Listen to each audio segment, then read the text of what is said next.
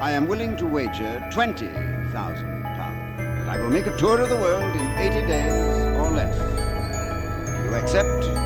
I accept. The train leaves for Dover this evening. Good evening, gentlemen.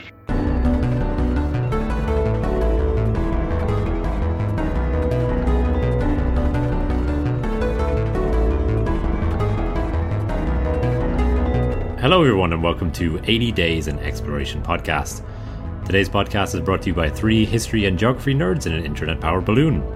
This podcast is dedicated to discussing little-known countries, territories, settlements and cities from around the world. My name is Luke Kelly, I'm broadcasting from Dublin, Ireland, and joining me are... Mark Boyle in Surrey in the UK. And Joe Byrne in Kildare, Ireland. And in today's episode we'll be talking about Svalbard, a small polar archipelago off the northern coast of Norway. Svalbard is by far the most northerly place we've covered on the show, lying roughly midway between continental Norway and the North Pole, around 580 miles or 930 kilometers north of Tromsø, Norway. The archipelago consists of 9 main islands, the main island being Spitsbergen, which makes up over half the land area. Svalbard has a total land area of around 24,000 square miles or 62,000 square kilometers, making it similar in size to Sri Lanka or the US state of West Virginia. There are only around 2,500 permanent residents here, most of whom live in the main city of Longyearbyen. First settled as an Arctic whaling base in the 17th century, the islands later saw the establishment of coal mining towns, but in recent years, Svalbard's main economic lifeline has been tourism and Arctic research, both of which have boomed recently. Due to its extreme northern latitude, in the summer, the sun does not set on Svalbard for 4 months, while in the winter, the archipelago goes weeks without any sunlight at all. Svalbard is also notable for being home to the World Seed Bank, while as of 2012, all residents must carry a gun while travelling outside of an established settlement in case they encounter one of the many polar bears that live nearby. This is our last episode of Season 4. Thank you for sticking with us through 4 full seasons of the show. This is also a Patreon-nominated episode, so our patrons over at patreon.com/80 Days Podcast had a chance earlier this year to vote on our final episode of the season. One of our patrons, John Fitzpatrick, suggested Svalbard, and that came out on top. So thanks very much to John and everybody who voted. Thanks, John. Thank you. So, Svalbard, that's what we're talking about today. We got lucky. Not that there were any bad suggestions. We did. This is a really, really interesting place. I think we're stacked in terms of good ideas for next season, to be honest. But this is a very cool option. It is a very cool option. So, do you guys want to talk about something that you're looking forward to talking about this episode? You just mentioned the thing I'm most looking forward to, Luke. Yeah. Like, I've been keen for us to do this ever since I heard an episode of another podcast. I think it was Endless Thread and 99% Invisible. Both talked about the seed vault in the Arctic. So lots of seeds buried in the permafrost. Essentially, there is a backup hard disk of the Earth's crop diversity, and that's cool. Yeah, it's home to, I think, thousands of different species of different plant seeds and stuff. And Mark, what about yourself? I guess one of the things I'm interested to talk about is something discovered by... There's a lot of kind of dispute of who discovered Svalbard, but a person who definitely discovered it at one point also went on to discover an Arctic phenomena, which I've never heard of before, and also has a really cool name. So I'm looking forward to talking about that. Ooh, Okay. I think I might know what that is. And if it's what I think it is, it's really awesome. And I'm looking forward to talking about the Svalbard Treaty, Love a good treaty. which makes Svalbard, I believe, the only place in the world that is entirely visa-free. So technically anybody can go live in Svalbard, although it is a bit more difficult than it would sound. So Joe, I believe you talked to a guest for this episode. Yes. So one other great thing about us doing Svalbard is I didn't have to go very far to find someone who has some knowledge of the place. I was fortunate enough to find a guest in my very close to home in the form of my housemate, where I'm living at the moment. Very nice. So I was able to interview her. She told us lots of interesting things, and you'll hear her voice popping in and out of the episode as we go. Well, I suppose I'll just ask you to introduce yourself. I'm Dr. Kieran McDonough. I am a postdoctoral researcher in history at the National University of Ireland in Galway, and I work on 19th century reinterpretations of medieval source material, mostly Ireland, but I also expand my view to other places in Europe. So you've actually been to this very remote place. I have attended 2 academic conferences in Svalbard. The first was in 2017, and the second one I was an organizer for in 2019. So could you tell us about how you get to Svalbard? It's easier than it sounds. You can get a direct flight from Oslo, or you can have an indirect flight where you change planes in Tromsø in the very northern tip of Norway. I was there both times in January, so in the middle of the polar night. Okay. So you have landed in a period, well, you've taken off from a period of, I suppose, a shortened day in Oslo, but the sun has risen. And you've landed in a place, and particularly in the middle of January, where the sun set on the 11th of November, and it has not been seen since. Wow. Would you typically have clear skies, or would the northern lights be visible? Is anything like that a feature of Svalbard? Absolutely. It's slightly far too north of the band where the lights are more typical. That's generally around Tromsø, kind of the lower band of Alaska. But you can definitely see the northern lights. And one of the benefits of 24 hours of darkness is that you're not waiting for the sun to set, so you can see them better. So I've seen them at 1 p.m. And, there's always a chance that you might see them. Could you give us a general overview of, say, the landscape that you encounter? Both times I have been in Longyearbyen, which is the largest and most northerly permanent settlement in the world. It has lots of claims. It has the most northerly supermarket. It has the most northerly cinema. It has the most northerly kindergarten. And when you fly in quite a bit over the island of Spitsbergen, which is the largest island in the Svalbard Peninsula. And you realise that it was very aptly named Spitsbergen, in that you're surrounded by mountains. Is that Spiky Mountains? Is that? Spiky Mountains, as the name translates. The town of Longyearbyen sits in the Longyear Valley, so it's a very long strip in between 2 mountains. There's a river that runs through it, the Longyear River, which leads up to the Longyear Glacier. And in front of you is the Advent Fjord, which was a corruption of the name Adventure Fjord, which was named after one of the Hull whaling ships. And the other side of Advent Fjord is a mountain called Hjortfjell. It's kind of a big, spiky mountain that has a little ridge back as well. And because the town is so actually narrow, it dominates the whole scene. So as you're walking, it kind of towers over the town, and that's kind of pretty much a feature of Longyearbyen. There's pretty much kind of only one major road that goes through the town. Longyearbyen calls itself the town where the streets have no name. And it's very true. I mean, the houses are numbered and people navigate around with the numbered houses. Barentsburg is the second largest settlement on Svalbard, a permanent settlement, populated mostly by Russian and Ukrainians. And there's about 450 people who live in this very Russian-style town with Orthodox churches, decorated in a very ornate Russian style. And how do you get from town to town? There are no roads. So for Pyramiden, for example, you can take a boat in the summer, or in the winter, the ocean is ice.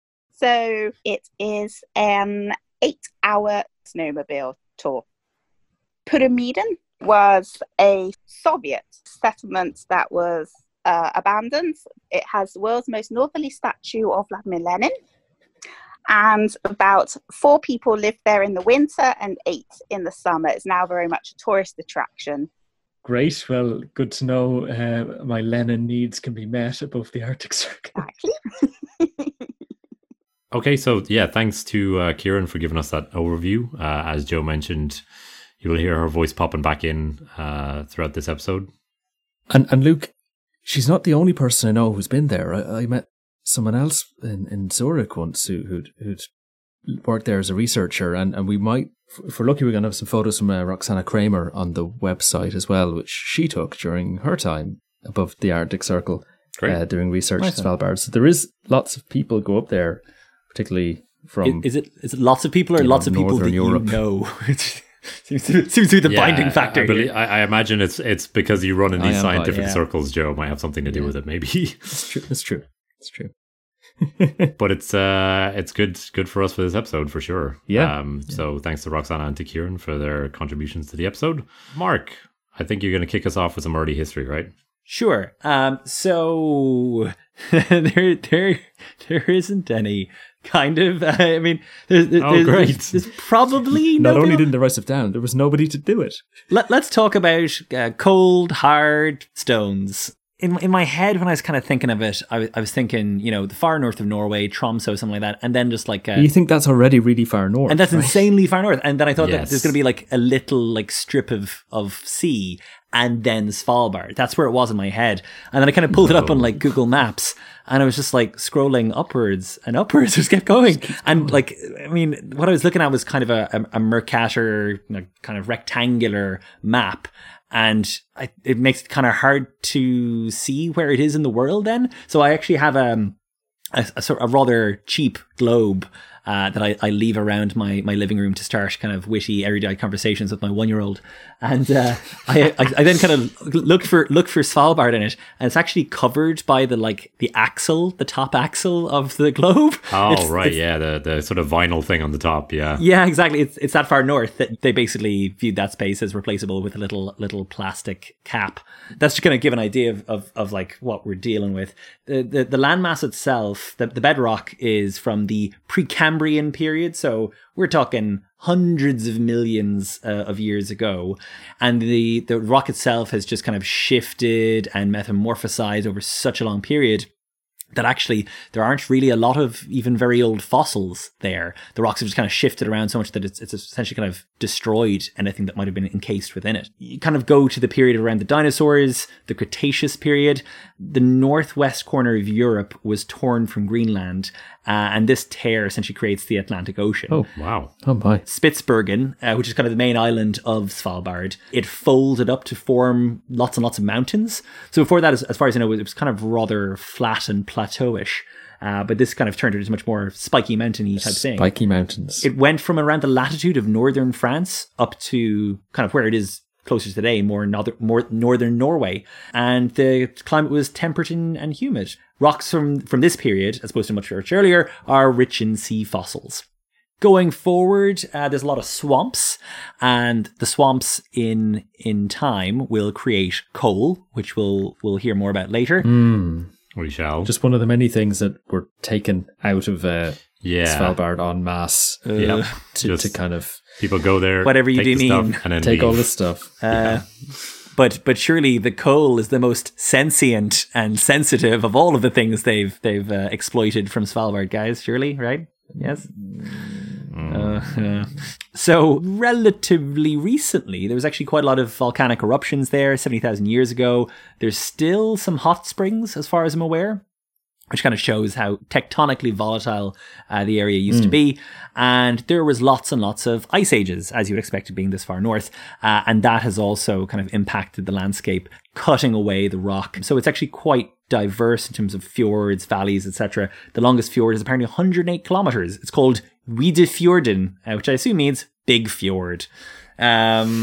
So also the glaciers are pretty enormous, that the largest being 8,412 square kilometers. So lots of glaciers, lots of kind of ice agey type stuff, but in modern day, but no people or anything even close to people yet. It might be worth mentioning the climate's warmer than you'd think because of the Gulf Stream. Yeah. So it is like it's really cold, but considering it's at the latitude of the very top of Greenland, and as you say, replaceable by a piece of plastic on a globe, it can be above zero, like it can be 5 or 6 degrees in summer, which is surprising. That actually tracks with the Faroes as well, if you recall. Even though the Faroes are much further south, but like they're also super exposed, and you expect them to be absolutely really, really brutal. But because of that, they're actually relatively temperate. So in terms of people, there is this research paper that's often quoted from 1970 by Christiansen and Simonsen, where they found some rocks, and they're like, rocks equals Stone Age settlements. I think our guest has something to say on that. Yes, she did indeed. So I asked her if she would like to talk to us about any pre-modern claims she was aware of to having visited Svalbard. No one, as you mentioned, appears to have been there before the early modern period. There were some disputed claims where some archaeologists in the 1970s thought that they had found a Stone Age settlement. However, the flints that they dug up did not show any signs of having been worked and appeared to be completely naturally formed. So that theory was very quickly disbanded. Most claims about any pre-modern trips to Svalbard are based on an entry in both the Icelandic Annals and the Book of Settlements, the Landnámabók, in which for the year 1194, the entry says Svalbardi fundin. Svalbardi has been translated as the cold rim, the cold shores, the cold coast. And that's the only entry. In the Landnámabók, it says that it is 4 days sailing north of Iceland. This has kind of led to a lot of disputes as to where was Svalbardi. And when the name means the cold place or the cold shores, it could be anywhere. It could be Eastern Greenland. It could be the island of Jan Mayen, which is frequently lumped in with Svalbard in, Norwegian administrative districts. Or, it could also simply just be pack ice that has, people ended up landing on the pack ice. So there has never been any archaeological evidence to suggest permanent or even temporary settlements on Svalbard by the Vikings. Norway's claims to have had medieval occupation in Svalbard before the early modern periods are based on one reference in some medieval Icelandic documents. And basically, they expanded this to create a mythology.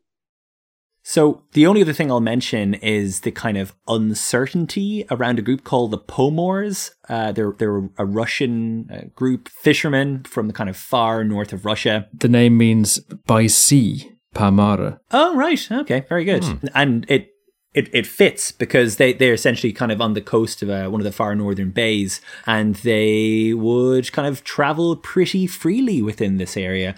And a view that was expounded quite a lot kind of towards the end of the 19th century was that, what do you mean this was discovered by X? The Russians have been there for ages. And it was kind of part of a kind of a political climate of countries debating who has the most claim on Svalbard. So you can kind of take it with a bit of a pinch of salt, and there's not really any evidence to corroborate it.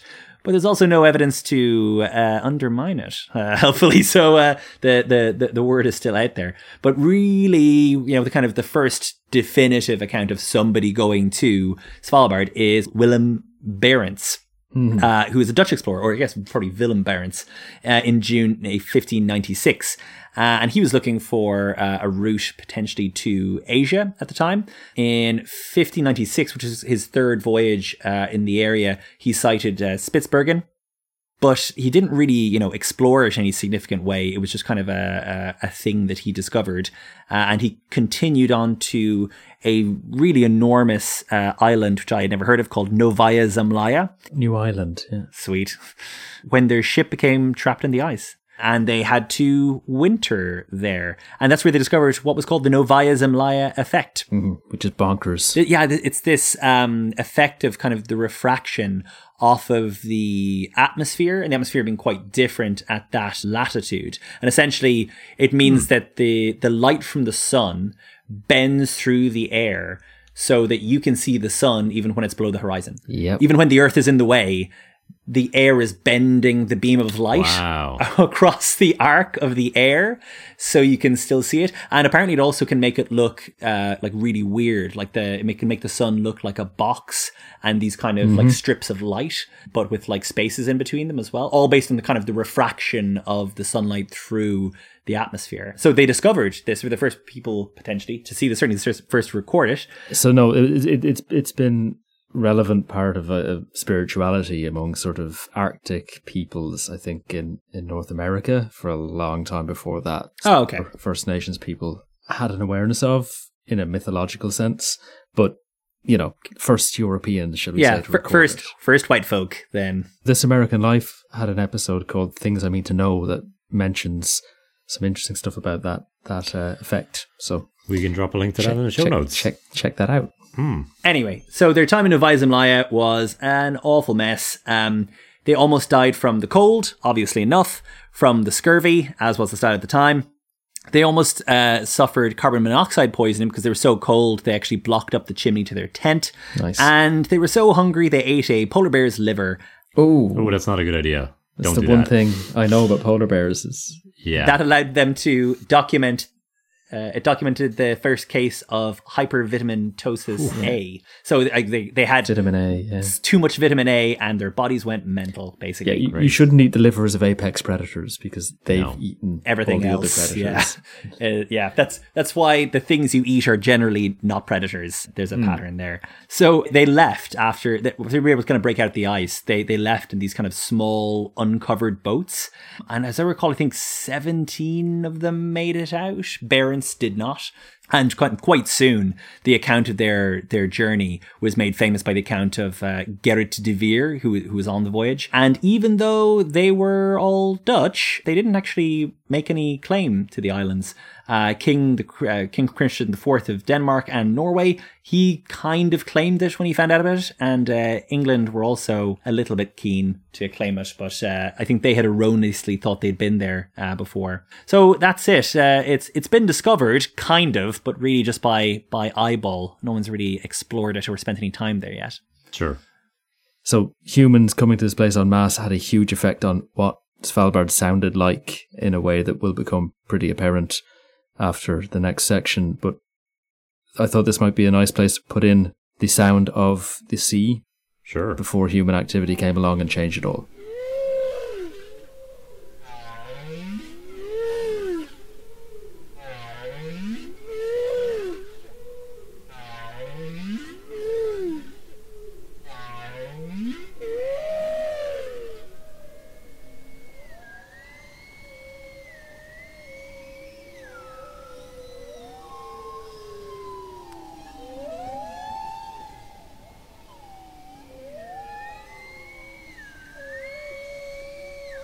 So, Joe, you want to tell us about sort of the first proper settlers in Svalbard then? In the early 1600s, people started hunting in and around what we now call the Svalbard archipelago. In particular, the first hunting expeditions were to Bjørnøya, or Bear Island, which I'm going to call it from now on because my Norwegian pronunciations are grim. Yeah, I think that's the best way to go. Which was named after a swimming polar bear that was spotted there. So polar bears are a thing. It's the southernmost island of the archipelago, hence the first place that got hunted. And people went there to hunt walrus. So one example was Stephen Barrett, who was master of various ships. He went there a few times. He called it Cherry Island because he was funded by a guy called Cherry, which is nice of him. And in July 1604, they reported hunting 100 walrus with fowling rifles and muskets. So just, whatever guns they had lying around and just shot all the walrus they could see. In the subsequent summers, they had improved their hunting methods to include harpooning, and they got really, really good at hunting walrus to the extent that there was basically a local extinction of walrus within a few years.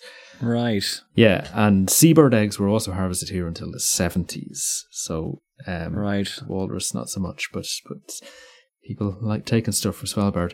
And there's no one to tell you to stop, I suppose. That's the other thing. It's the magic of Svalbard. No one's there to tell you to stop doing whatever crazy stuff you're doing. Nobody's there, period, I guess. Yeah.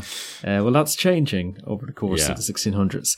Henry Hudson, whose name might sound familiar to you, he explored the islands in 1607, and he was hired by the Muscovy Company to try and find basically a northeast passage to Cathay, in inverted commas, which is what China was called at the time, I think.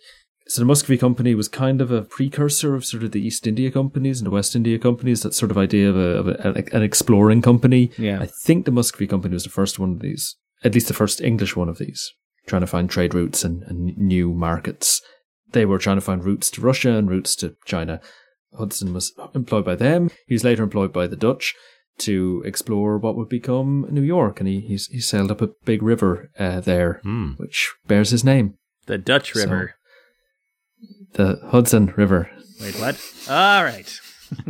So he spotted a place he called Newland and the Great Indraft, which is now known as Eastfjorden, which is the big inlet where Longyearbyen and a few other settlements are now. And he reported there being lots of whales around, unluckily for the whales.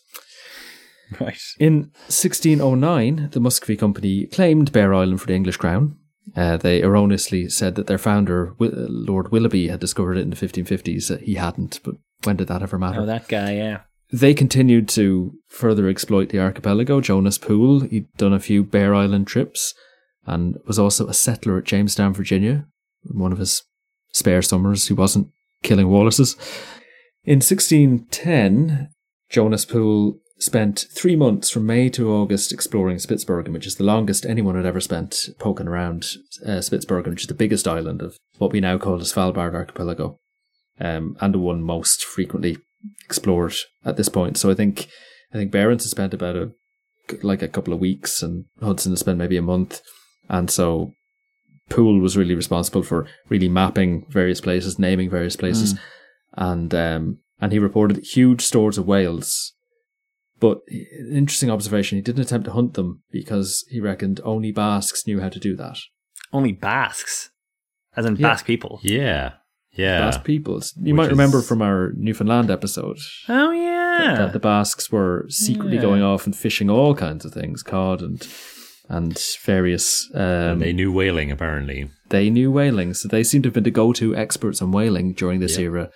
And everyone didn't even bother trying without a Basque sailor on board. Which seems a bit, I mean, it seems really strange that, like, you know, given that this is like a primarily Arctic kind of pursuit, you know, well, that you would get somebody from Spain essentially to come and careful now, come up to the someone from the Iberian Peninsula, Luke. Yeah. Sure, fair enough. Yeah, the climate doesn't really work.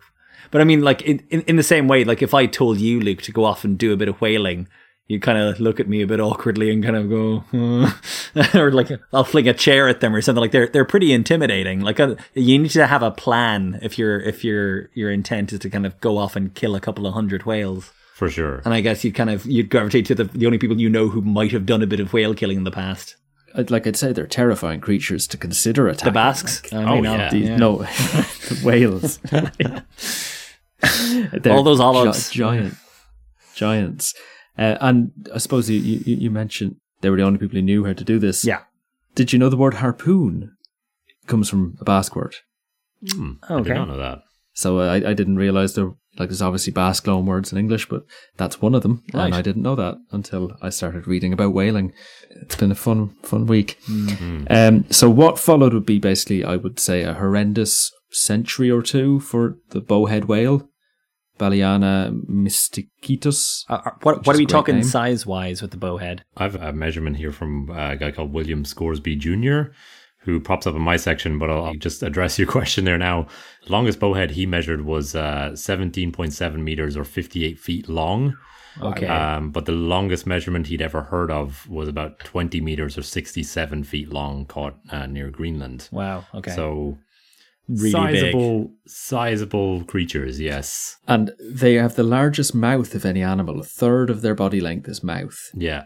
There was called a baleen whale, where they have those kind of fine kind of teeth that sift the ocean. And I believe they are the bowhead whale, I believe, are one of the most blubber-rich species of whale, which is essentially what you're after is the blubber, because they boil it down into oil, right? Yeah. So they have a lot of blubber and they float when they're dead, probably because of that, but it makes them both valuable as a commodity and easier to kill and harvest than a lot of other whales. They also have massive triangular skulls they use to break through ice. So there's apparently Inupiaq reports of them breaking through, I think, like 30 inches of ice or something like that. Wow. Like crazy strong skull. Probably why they're so full of blubber, I guess, if they're breaking through ice that thick in the Arctic, and they can live up to 200 years. So not in this era, perhaps. Not around Svalbard. Yeah. Studies of whales today, so we were kind of discussing this before we came in air, but like the demand for whaling came from the Industrial Revolution, essentially, that this is the primary source of oil. Like, you know, fossil fuel oil was not yet discovered, I don't think. Definitely not widespread. Not in any large quantity anyway. And most oil for oil lamps and lubrication and all that was coming from animals, from pretty intelligent and social mammals that we nearly wiped out in a lot of places. Yeah. It's a really fascinating thought to think of people going around hunting, you know, fuel. Yeah, is a really bizarre concept, but that's exactly what was going on right now. Yeah, at this time. So, in addition to that, the baleen, the sort of the teeth filter, were used in whalebone. It's what whalebone in corsets and in parasols it's a very sturdy but flexible material. I have a quote here. I might drop it in scene as we're on this topic from a guy called Eric J. Dolan from a book called Leviathan: The History of Whaling in America. Now, obviously, we're not talking about America right now, but some of the same species. Yeah, so he says, American whale oil lit the world. It was used in the production of soaps, textiles, leather, paint, and varnishes.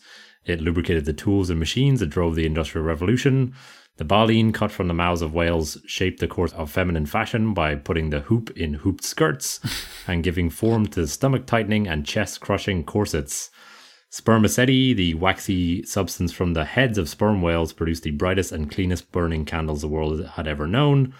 While ambergris, the byproduct of irritation in a sperm whale's bowel, gave perfumes great staying power and was worth its weight in gold. Wow. So still is used. I think that's ambergris, as far as I know. I think so, yeah. Right.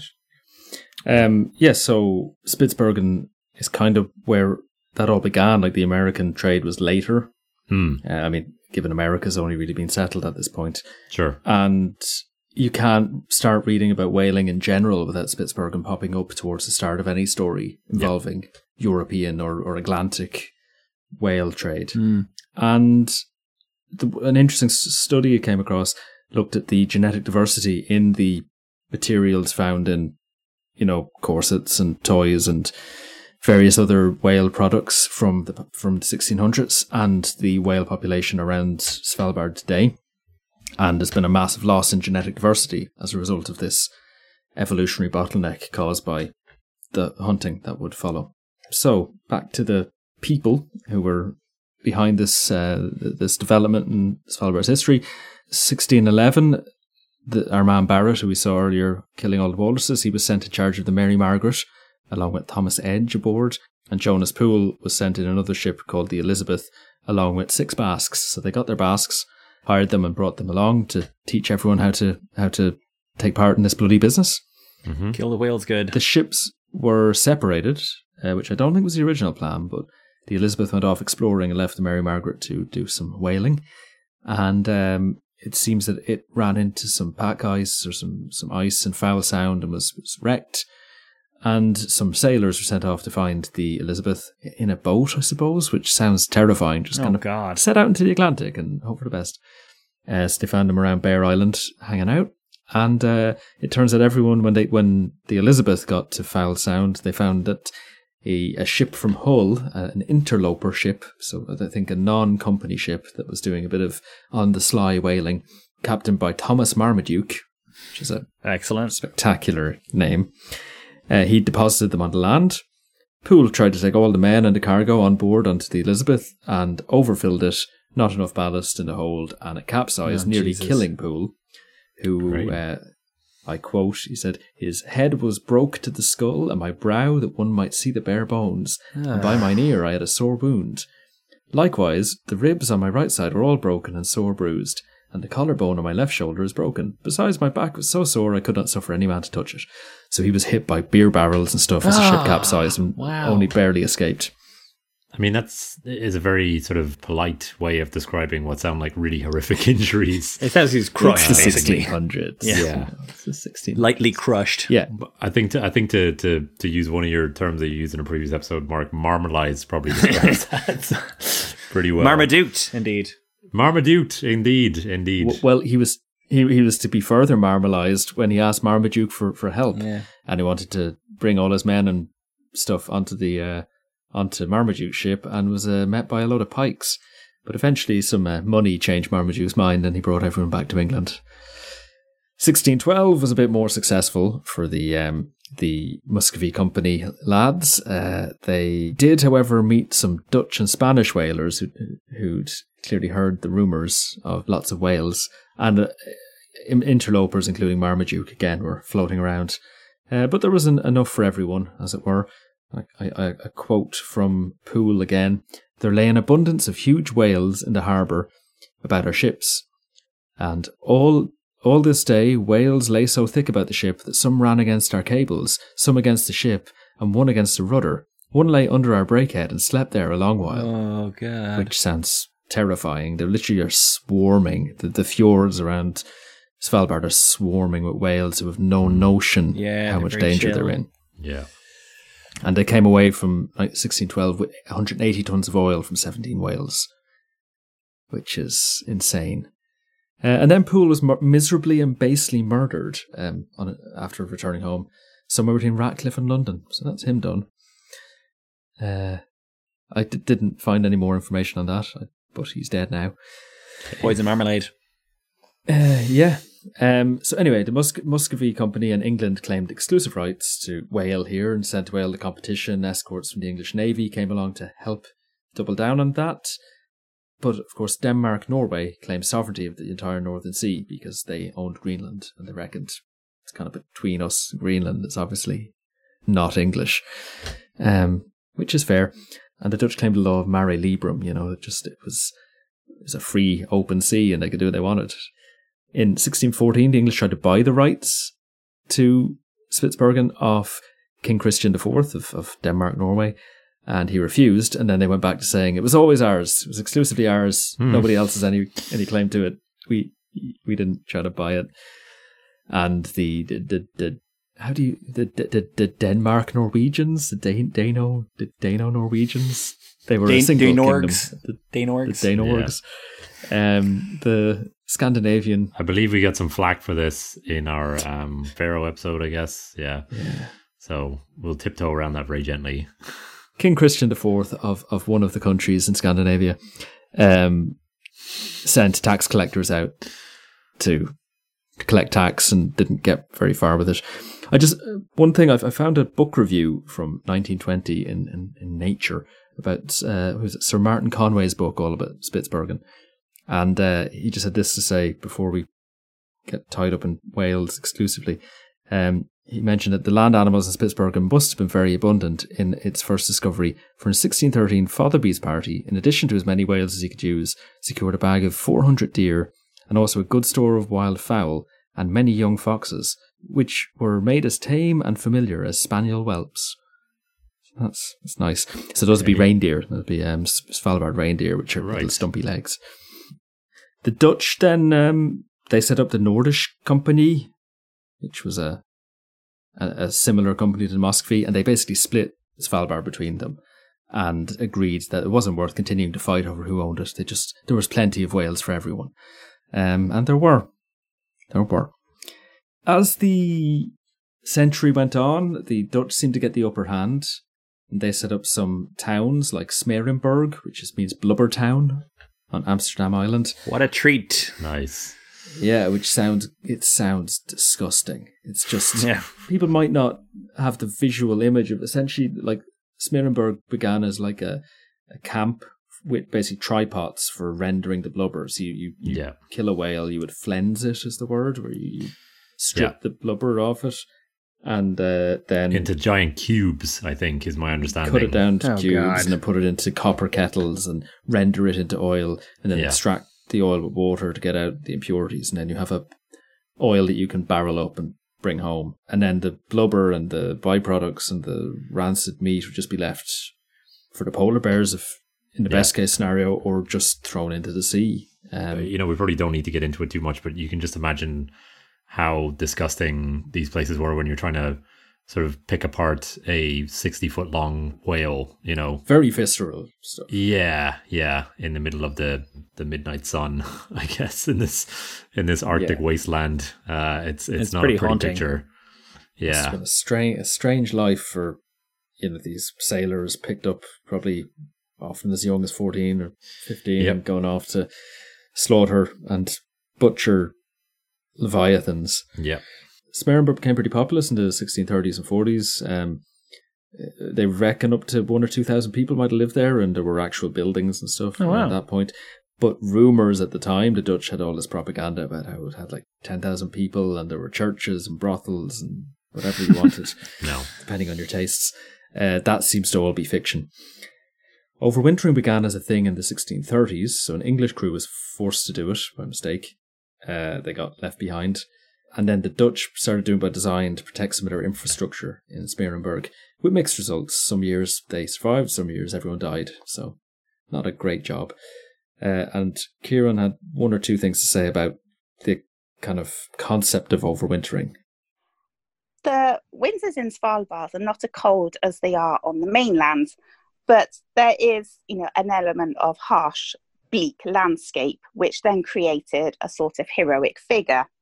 In Norwegian, you have the term overvintrerne, those that overwinter.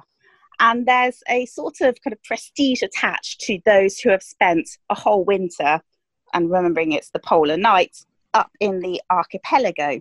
There's a lot of kind of terminology created in Norwegian about the conditions of the overwintering. One term is ra, which, is literally kind of, I suppose, a cabin fever. It's a sort of madness that will overtake you when the polar night just becomes a little bit too much.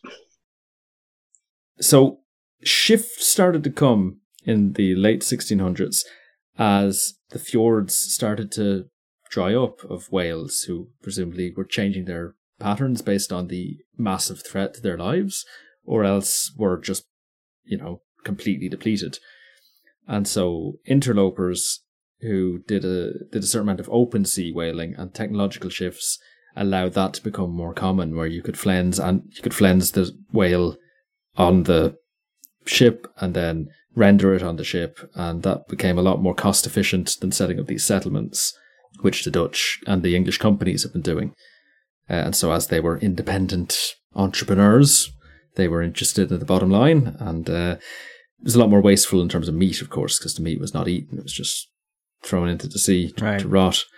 But it led to a kind of decline in towns, and the whales were really, really, really depleted. The Dutch Nordische Company was disbanded in the 40s, and by the 1670s, the English and Dutch had basically abandoned their land stations, and the population, even the summer population, dwindled. And I also have some stuff about the Pomors Mark mentioned, but again, it's quite elusive.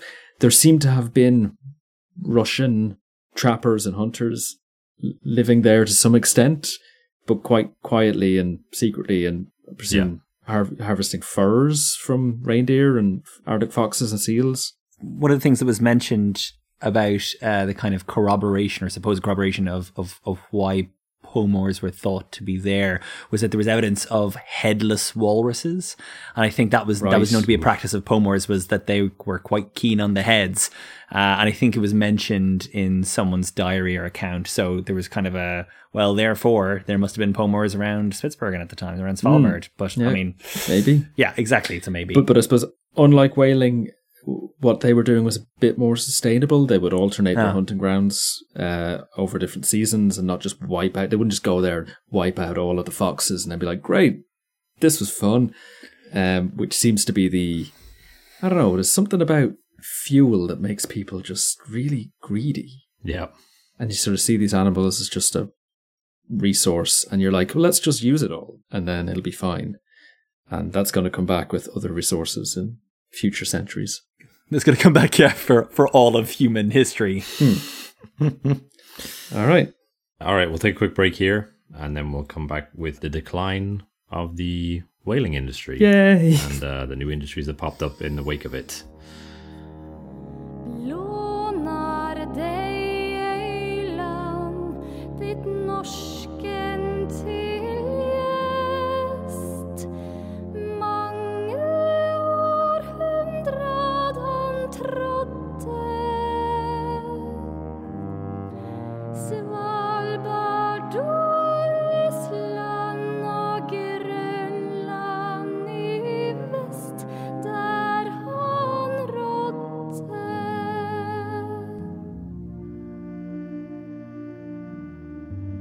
So by the mid 1700s, whale hunting had largely declined. The bowhead or right whales had been generally depleted in the waters around Svalbard. So as whaling declined, attention sort of turned to what else can we pillage from these islands? Oh dear. What's the next thing that we're gonna take out of this place? So the next decade or so was dominated by hunting and scientific expeditions. Classic combination. So those are the two things I'm going to talk about. Okay. There were voyages to Svalbard in the 17th century that there was a little bit of scientific interest, but generally scientific interest didn't really pick up until the 1700s. And at this time, I don't know if you guys know this, but there was a scientific theory that posited that there was an open polar sea at the North Pole. Yes. Have you guys ever heard about this before? I have. Yeah. I don't know if we've talked about it on the show before. I don't remember that we have. I know we've talked about Terra Australis Incognita. Yeah. Australis, yes. Yeah. The missing Australian continent. But this was another thing that was kind of floating around in the 17th century where scientists figured that for whatever reason, the top of the world must be just open sea the whole year round, even though everywhere around it is frozen. And basically this idea sort of posited that if you could break through the pack ice and get to the open polar sea, you could get to the other side of the world pretty easily. And so that spurred a race for the North Pole. And many of those expeditions based themselves in Svalbard, which is, you know, the obvious place to push to the North Pole from, because it's one of the only places that's, you know, relatively close geographically. So the first major scientific expedition to call Svalbard was the Russian Chichikov expedition, which took place between 1764 and 1766. That called at Svalbard in an unsuccessful attempt to find a passage to the Pacific. And it established a base camp at Svalbard where the crew wintered and took scientific measurements, but ultimately was unsuccessful. They reached a maximum latitude of 80 degrees 30 minutes north, but ultimately failed to find a route through the ice. We know how many degrees is the North Pole? I was going to say, is it 90 degrees? 90. It must be 90, right? Right angle through the Earth's core? We should know, I guess. Yeah, maybe we should look that up. Yeah, no, the North Pole is 90 degrees by north. definition. The geographic North Pole. Okay. Yeah, so they came within 10 degrees of the North Pole, but had to turn back. In 1773, a guy called Captain John Constantine Phipps of the Royal Navy in two ships, the Racehorse and the Carcass. Wait, sorry? What? The Carcass? Why would you call the Racehorse and the Carcass? I know. Well, I'm going to talk a little bit later about a ship that we've talked about, I think, before, called the Terror, which is an equally, I think, a bad name. It's better than Carcass. No, the Terror is amazing. The Terror is really cool. Inflicting terror into terrorizing your enemies. But the Carcass is like, our ship is ship's dead. It's dead. Dead body. We live inside it like maggots, squirming around like turd eaters. Oh, man. Try harder, Royal Navy. Try harder. I was going to say maybe that conjures a vision of like a horse with a dead rider, maybe. I don't know. So this guy Phipps received instructions from Sir Joseph Banks. Do you guys remember him appearing in our back catalogue? I can't remember where from. He made a cameo in our Pitcairn episode. He was the guy that sent Bligh on his mission in the Bounty. So he's basically like Mr. Natural History in the Royal Geographic Society, I think, at this time. This expedition was also a failure, but there was an interesting story that came out of it, courtesy of a young coxswain named Nelson. And he and a fellow shipmate ventured out one evening in search of a bear skin. Of course. And I've got a quote here from an article called A Very Interesting Point in Geography by a lady called Anne Savers, who recounts this story. I love the names of articles in the past. Yeah. She says, Nelson, in high spirits, led the way over the frightful chasms in the ice, armed with a rusty musket. It was not long, however, before the adventurers were missed by those on board. Between 3 and 4 in the morning, the hunters were discovered at a considerable distance, attacking a large bear. The signal was instantly made for their return, but it was in vain that Nelson's companion urged him to obey it. He was at this time divided by a chasm in the ice from his shaggy antagonist, which probably saved his life, for the musket had flashed in the pan and the ammunition was expended. Never mind, exclaimed Horatio. Hang on. But do let me get a blow at this devil by the end of my musket, and we shall have him. The captain, seeing the young man's danger, ordered a gun to be fired to terrify the enraged animal. This had the desired effect, but Nelson was obliged to return without his bear, somewhat agitated at the apprehension of the consequences of this adventure. I think you had a question there, Joe? Is this man, this coxswain, Horatio Nelson. Horatio Whoa. Nelson. Yes, he was. Yes. So, who would go on to be known as Vice Admiral Horatio Nelson, 1st Viscount Nelson, 1st Duke of Bronte, one of the heroes of the Napoleonic Wars. All right. If you haven't heard of him before, and if you've ever been to Trafalgar Square in London, you will have seen him standing on top of a column, Nelson's column. Yeah, and his party apparently were one of the first ever European expeditions to describe the polar bear. all So right. that's kind of interesting. In 1818, David Buchan and John Franklin in the Dorothea and the Trent were no more successful. Their two ships sailed almost as far north as the northmost tip of Spitsbergen and were trapped in pack ice for a few weeks. They then tried to drag themselves further north with ropes through the pack, but eventually had to return home unsuccessfully. And Franklin, who I mentioned there, would later become famous. Benjamin Franklin. No, this is the story of the HMS Terror, which I don't know if right. you guys know, but it's also known as Franklin's Lost Expedition. Basically, him and his Sounds crew positive. went to find the Northwest Passage. Okay. And yes. on board the HMS Yes. Terror and HMS Erebus, and all 129 of them disappeared. Not without a trace, but Just their I think 6 of them shrieks. were found The shrieks in the in night. the last sort of decade or so. I think one of the ships was uncovered, but wow. Yeah, no, I think you're right there. and they made a mini series about it, which was very good. And a guy called Dan Simmons wrote a novel about it, which was really, really good as well. Which basically has like a supernatural polar bear monster in it. That sounds like So it's him, kind of yeah. like historical fiction / sci-fi. It's super interesting. I would recommend the book as well. I am an unknowable mythical allegory, Dan Simmons, you cad you. Yep. I've just started reading a ghost story set in Spitsbergen, which I think is going to go a similar direction. Ooh, nice. Okay. Unfortunately, I called Dark Matter, but unfortunately, I haven't gotten too deep into it. It's very foreboding at this point. All right, nice. Early 20th century. Yeah. No, the book is called The Terror, and All right. it is somewhat terrifying. So during the later 19th century, mostly Swedish explorers, such as a guy called Otto Torell and Adolf Erik Nordenskjöld, Great name. made unsuccessful pushes to the pole from Spitsbergen. So again, just failed attempt after failed attempt. One of the earliest scientific expeditions examining Svalbard itself was led by Bartho von Leuwenhoek, a German, in 1827. And accompanying him was a Norwegian geologist with a great name, Balthasar Matthias Kielhau. He was the first one to publish results of geological investigations into the archipelago himself. And his findings would become pretty important down the line. We have a quick clip from Kieran here about what he found. So there is very little mention of Vikings in Svalbard until the 19th century, when it becomes politically important. It didn't really gain any traction until the 1830s, when Norwegian geologists started exploring in Svalbard. They sent a geologist called Balthasar Matthias Kielhau up to Svalbard to collect samples. He wrote a book about it, Reiser i Øst- og Vest-Finnmark and Stamp til Beeren Island or Spitsbergen.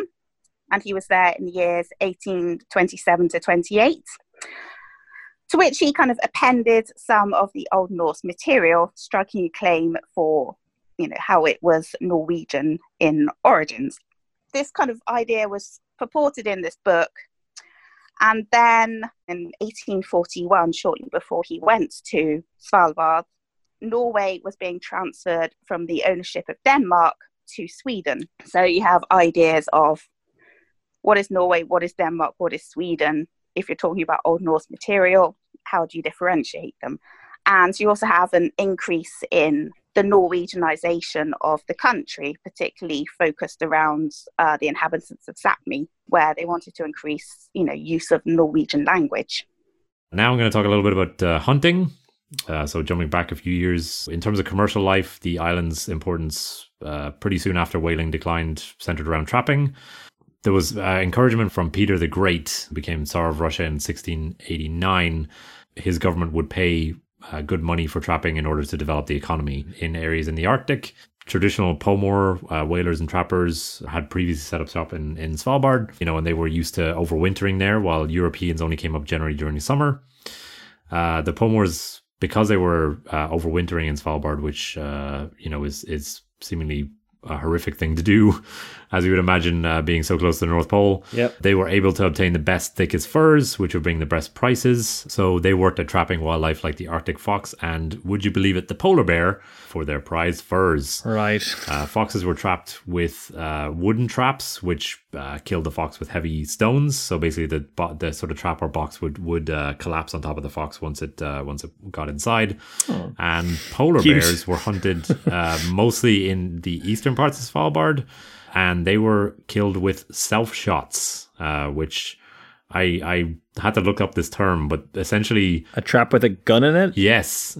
So these are essentially those things that you would see in movies where somebody's like tied to a chair with a shotgun pointing at them, and then if somebody opens the door or whatever it is, then they get shot in the face.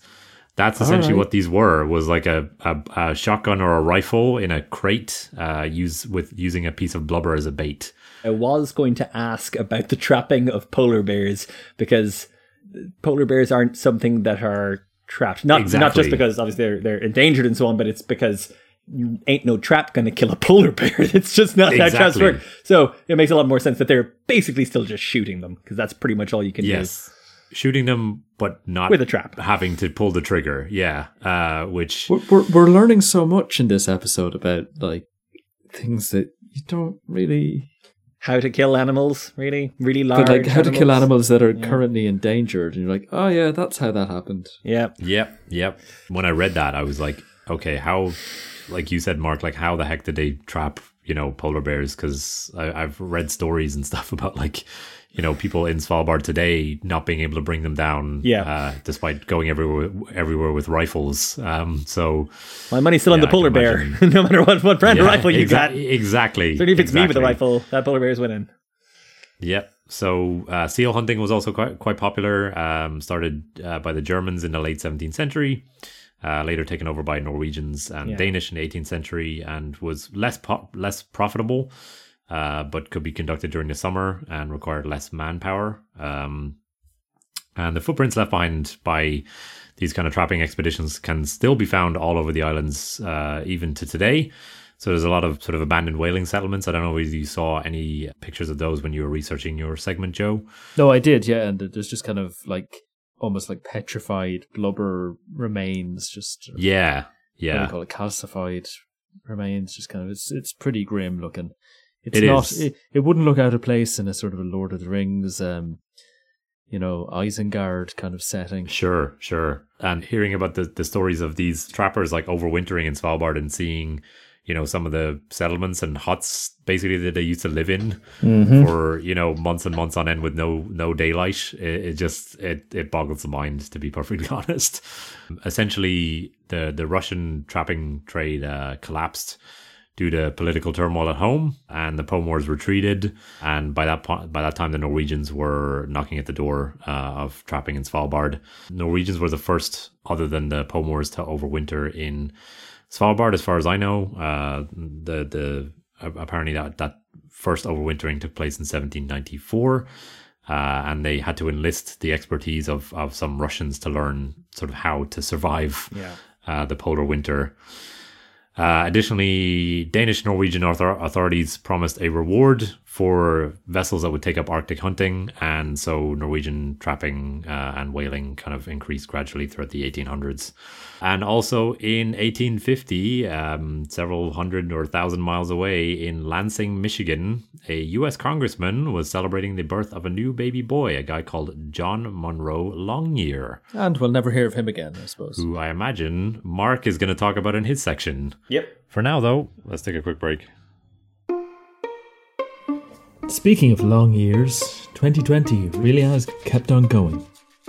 We'd like to thank all of you who have helped support us through this year and through this season at patreon.com/80dayspodcast. This episode was nominated by our top tier patrons, that is a Neil Armstrong tier. But in this episode it seems particularly appropriate to shout out our Roald Amundsen tier of supporters, given he set off on some of his famous expeditions from Svalbard, as you'll hear soon. So, in no particular order, as the season comes to a close, I'd just like to recognise Gregory Craddock, Ryan Fink, Emily Eggman, Kjartan Berem, Dermot Hurley, Daniel Biaf, Amari Dryden, Andrea Filigedu, Mark Christopher Kratt, Thad Jackson, and Christopher Carson. And thank them and all of our other patrons for their support. If you want to join them, the link is in the show notes, and we hope you'll continue to support us into Season 5. Thanks very much. Mark, was there anything left to explore on Svalbard after all this exploring and scientific research? Well, I'll tell you what, some people were dargon gonna try. It does not work out. Yeah, no one lives there. It doesn't belong to anybody. The phrase here is terra nullis. Yes, and it is pretty nullus. There's nobody who lives there. It is no man's land. And that was a term used by European colonists in a lot of what we call the New World, pretty inaccurately. Like, nobody's here, and no white people basically. Yeah, and the Australian Aborigines or the Maori or the Navajo will be like, we're here though. Like, no, it's an empty land full of nobody. But I think Spitsbergen is probably the only place where you're like, Terra Nullis is no people. There's literally nobody here. I'm going to start off by telling you about the Svenskhuset tragedy of 1872. Oh, great. 1873. Did I say tragedy? I meant fun party. No. Okay. So around this time, Sweden and Norway are in a kind of a union, and there's a sort of a Swedish pitch to colonize Svalbard. They want to take it on.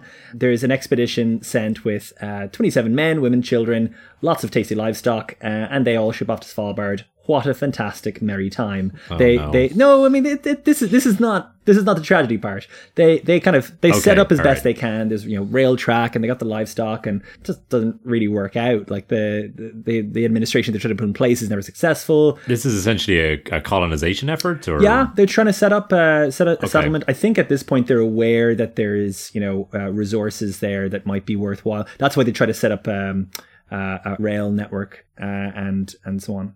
They try to make a go of it. It doesn't really work. And they pretty much abandon ship. The Swedes then sold the whole thing to the Norwegian government, suggesting that it might be useful for them sheltering shipwrecked soldiers. So it was just kind of left there, this house with a whole pile of stuff in it. Fast forward to Adolf Nordenskjöld. I think you mentioned him, Luke, and he did several expeditions up north. He was one of these kind of pioneer, adventuring men of mystery. And he would actually, as far as I know, go on to be the first person to find the Northeast Passage in a part of his story that I will not tell here. But he is a big time Charlie. In 1827, he was on one of these famous expeditions of his, and he got into big trouble. I think his intention was to try to go to the North Pole pulled by reindeer. All but one of them escaped. And also his supply ships, which were meant to kind of, hang back, basically, they all got caught in the ice with him. And he was kind of goosed from the off. So suddenly he had all these extra people to feed. He had extra supplies, but not that many more supplies. So the thing was scrubbed pretty much straight away. So they just kind of wait for the... Was that the tragedy? No. That's the tragedy. No, so another expedition was actually happening at the same time. Great. It was 6 Norwegian ships with 58 crew. They simultaneously got trapped elsewhere and froze in 40 kilometers away from Nordenskjöld. 8 men from that expedition trekked over to where Nordenskjöld was. And Nordenskjöld said, well, if some of you guys came over to me... we could winter together, but I definitely don't have enough food for everybody. But there's this Swedish hut that was set up before for the first expedition I mentioned, with all this food in it. So maybe some of your guys can just go there, and actually you'll have the best time of it, because you'll have the most food. There's a little bit of risk to get there, but once you're there, you're flipping golden. You'll be sorted. Doesn't this sound like the opening act of a horror movie? Oh, God. So the 8th of October, 17 men set off to row to what should have been, actually a pretty cushy gig as far as, Svalbard in the 19th century went. They all died, and no one knew why. Did they make it to the house? They made it to the house. And they were hanging there. They were, it was like a Mary Celeste-ish kind of a thing. No one, like, they all died, but no one knew how they died, and they were kind of all writing, it's all over for me kind of notes and so on. But nobody knew why they died. The guys that found them, I think it wasn't like actually all that long later, because people were looking for them. It was in 1873, it was the following year. They turned up and they were like, well, they're all dead. Probably through idleness. They're all a bit, they smack of loafers to me. And they thought they probably got scurvy just because they were too stupid to eat citrus. That was basically what their prognosis was. And there was like corpses over there. Too lazy to even pick up a bloody orange. Can you flipping believe it? Like, it was that was the view. That also kind of smacks of a little bit of the Franklin expedition that I mentioned earlier, where like there was a bunch of theories because they displayed some very erratic behavior towards the end of that expedition. And there was like theories that they were suffering from lead poisoning because apparently like some lead got into some of their tins of food. So that's actually that's where we're going, Luke. We're going straight to Lead Town. Okay, all so right. they all died in the house. Some were like wrapped up, and some had been buried outside, and all the rest of it. There were some people keeping diaries and stuff, but they didn't know why they were dying. And there was actually a study in 2009 that managed to get up to Svalbard, Kai and Acebo, who went there and they took samples from the bones of the people buried. And what they found was they had, just enormous concentrations of lead in their system, found the tins, they had all been soldered with lead. So that is the very strong suggestion. It wasn't because they decided not to eat citrus fruit. It was because they were basically ingesting enormous amounts of lead. Wow. So, Marcus, I see a detail here about the note. Would you like to tell us? Yes. When the people who found them got there was a note on the door saying, "Do not enter." Yeah. So it's pretty scary.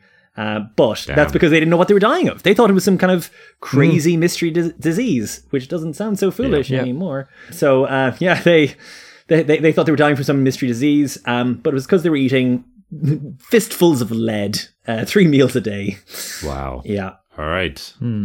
That's not good for you. Anyway, yes. Don't do that, kids. Don't eat lead. That's our tip. Yeah. This episode of 80 Days is brought to you by Don't Eat Lead. Yes.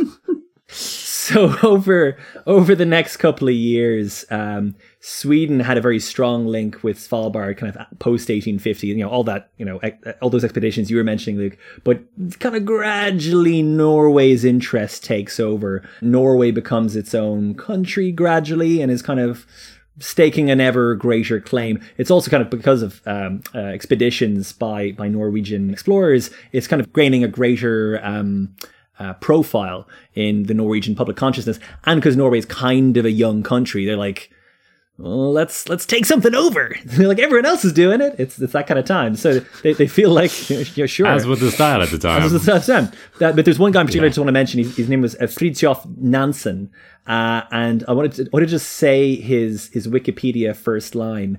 Fridtjof Wedel Jarlsberg Nansen, born 1861, died 1930, was a Norwegian explorer, scientist, diplomat, humanitarian, and Nobel Peace Prize laureate. Wow. All right, Fridtjof. He did lots of these kind of buccaneering expeditions up north, and accounts of these were really kind of what pushed Svalbard, which, like, let's be honest, isn't no one's going for sunny holidays in Svalbard. It's not that kind of place, but it really kind of made it very romantic, and the kind of, I guess we can kind of talk about the Viking element as well, the kind of, playing into Norwegian sense of ancient history and so on. Kieran did have something to say about Nansen as an important character in that process of popularizing Viking links.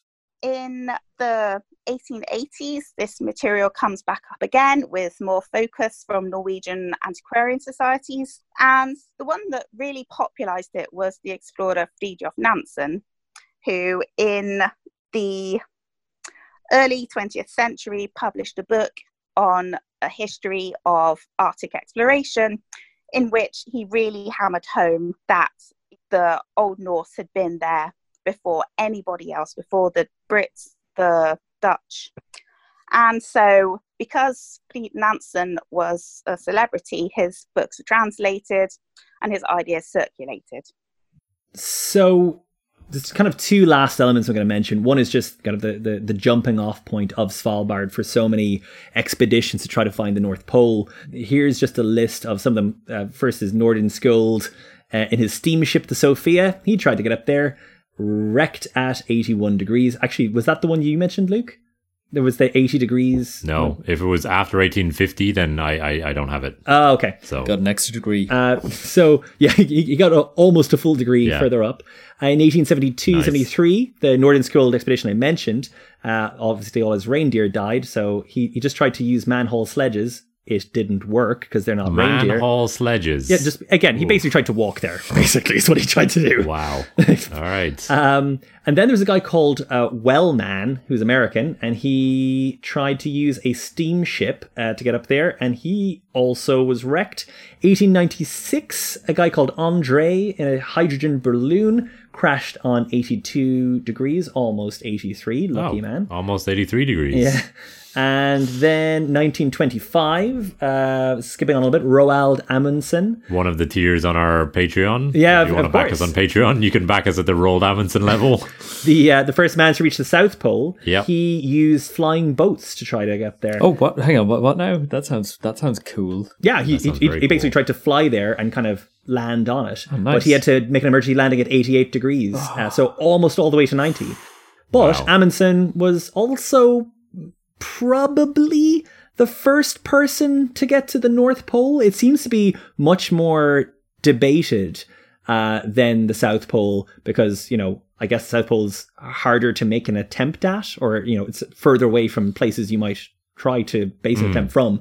So they used an airship to get up there. And, despite there being claims that preceded Amundsen, his is probably the best documented and kind of the first, kind of what we were saying with Barents being the first to Svalbard. There might have been others before him, I guess, potentially. But, his was the first to be sort of verifiable. one that kind was of established. Yeah. And Amundsen, he...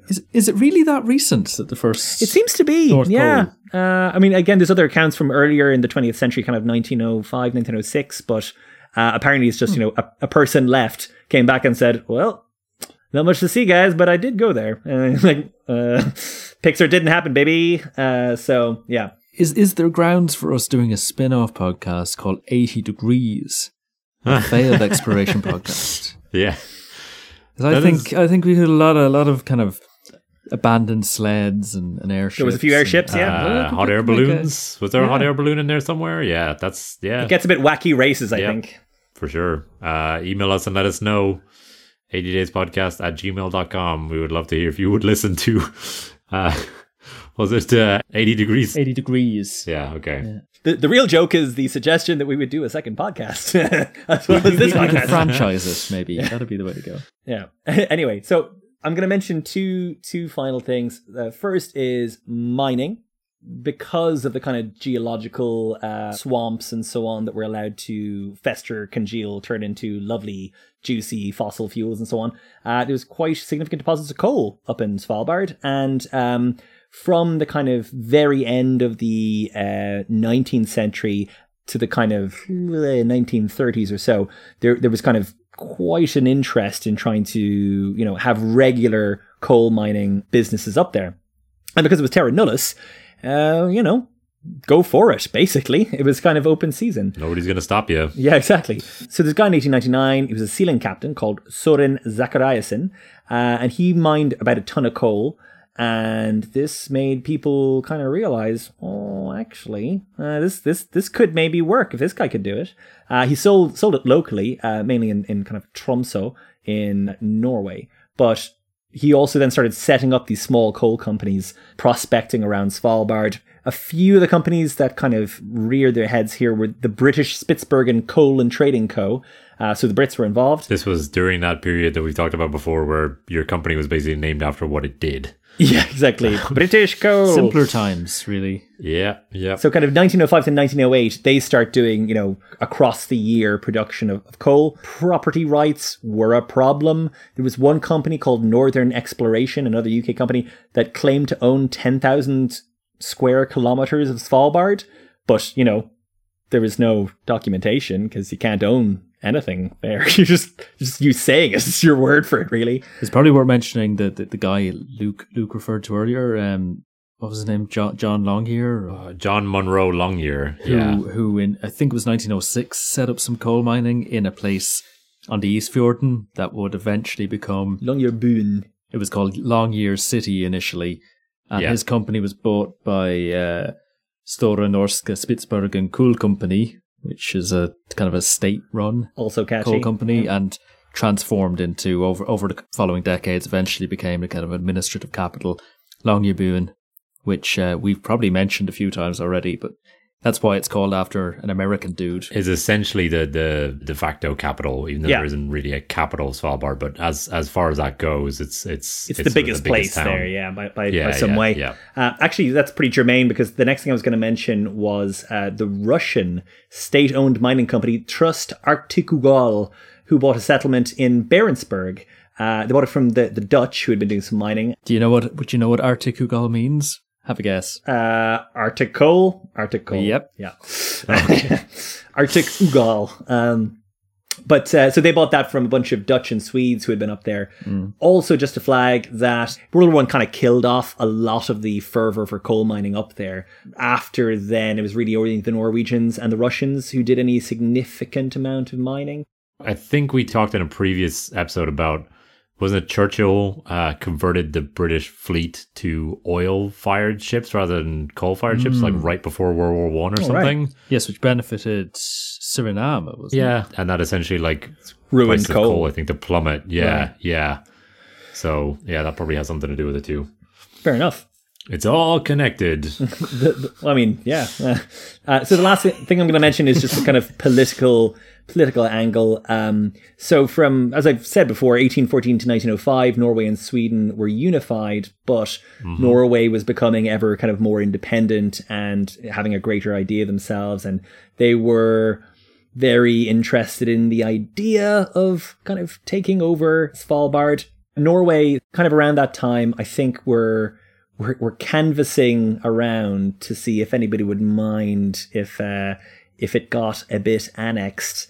And they found a lot of resistance from the Russians. A big part of that was because the Russians' view was that it was kind of part of the greater sphere of influence of the Pomors that we mentioned, those kind of roving hunters and migratory sailors. Even though there's not really a lot of hard evidence. Hey, there's as much as there is for Viking occupation. I mean, that's it. They're essentially the first sort of modern settlers, I guess, if you can call them settlers. But both the Russians and the Norwegians were kind of desperately commissioning research to try to, validate their claims. A lot of it pretty flippin' spurious. Yeah. Anyway, Norway's public opinion was kind of all in. We talked about Nansen and various others. Like they saw this as, this is going to be our big step into colonialism, I guess. So Norway started holding these conferences once they were kind of independent from 1905. They did one in 1910, 1912, 1914. Bit distraction from 1914 on because it was World War I. It was called the Spitsbergen Issue because, no one really wanted to give it to them because why would you? But eventually it got sorted out in the Spitsbergen Treaty signed in 1920. And that was signed around the fringes of the Treaty of Versailles, signed at the end of World War I. And some of the main points of that were that it would be recognized as Norwegian sovereign territory. However, taxes collected there would stay there effectively, so the money wouldn't be going back to Norway, so it kind of undermines any economic reason for having a sovereignty over it. The Norwegians must respect and preserve the Svalbard environment. What, by mining it? Well, I mean, they just need to respect it. Right. That's it. Environmentalism was different in the 20s. Exactly. All citizens and all companies of every nation under the treaty are allowed to become residents and to have access to Svalbard, including right to fish, hunt, mining, all the stuff, whatever you want, basically. I think that's still the case. I believe it's still the case. I think it's this treaty is still live, still active. And actually, and something that's also still the case is that you or I can move to Svalbard tomorrow. But wanted to, anyone who's listening to this could. Indeed. But if you live in Svalbard, it does not count to your credit in terms of access to living in Norway. So if you live in Svalbard, you're just living in Svalbard. No, That's right. it. Yeah, no, you get access to no social welfare. There's no Exactly. pension entitlements. You can be there if you want to be there, and you can support yourself. Yeah. It's probably worth saying here about the thing that it's illegal to die is something we people keep saying. It's not illegal to die, but there is nowhere to bury you. I heard actually that it's actually they won't allow you to be buried there anymore because the movements of the ice, It'll chuck you back up. apparently is a kind of a gruesome thing. They will eventually push bodies up to the surface again. So you're obliged to make arrangements for, either be polite and die somewhere else, or at least have travel insurance or whatever that would make sure you get removed ASAP. And also they say nobody is born on Svalbard. No, I think you're like, you can kind of predict that you're going to have a baby, and they'd be like, maybe you could just not be here in this terrifying ice place. Because they have a hospital that I think has 6 beds in it or something. That's and like very minimal medical staff. So it's very rare. I think they'd be able to handle a birth, but if there was something like a cesarean section or complications or needed ICU, then you want to be in Tromsø or Oslo or somewhere else nearby with a more developed healthcare system. Somewhere else that is not that's not an island. I don't think I mentioned earlier, but Extremities, which is another podcast that does has recently muscled in on our territory. The swine does similar sort of things where he looks at over a series of multiple different episodes, looks at kind of more like modern day living in strange places, and he covered Svalbard, and he pointed out I was listening to that podcast a few days ago. He pointed out that if you fly north from Oslo, it takes you about 2.5 hours to get to Svalbard, whereas if you fly south from Oslo, it would almost take you to North Africa. So that gives you an idea of exactly how far away this place is. Because you think, you would think maybe looking at a map, it's a short hop from Norway, but it's really not. Yeah. Very last point is that there's meant to be no military on Svalbard, and that instead of having, a big government type thing, they have a guy. He's called the Sysselman, or governor, and I think nowadays there's a bit of kind of administrative help for the poor lonely old Sysselman, but Sysselman does everything, the police and the fire and administering the hospitals and whatever. It's just one tiny little kind of thing, and so it is pretty much until today, as far as I know. And I'm pretty sure this treaty is the point when the new name comes in, that Svalbard was kind of the Viking reference to interesting, the cold coast.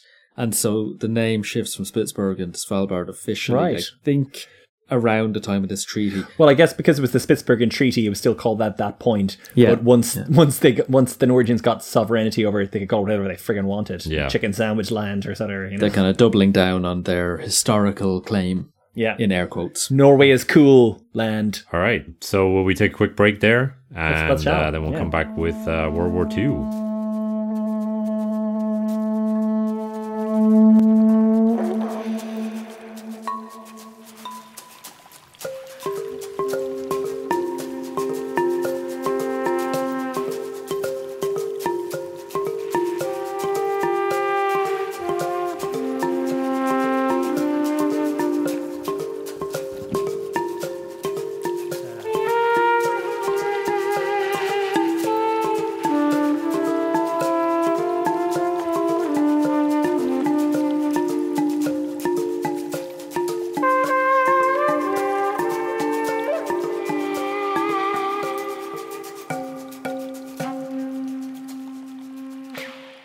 There's another world conflict on the horizon. Joe, do you want to tell us a little bit about how that affected Svalbard?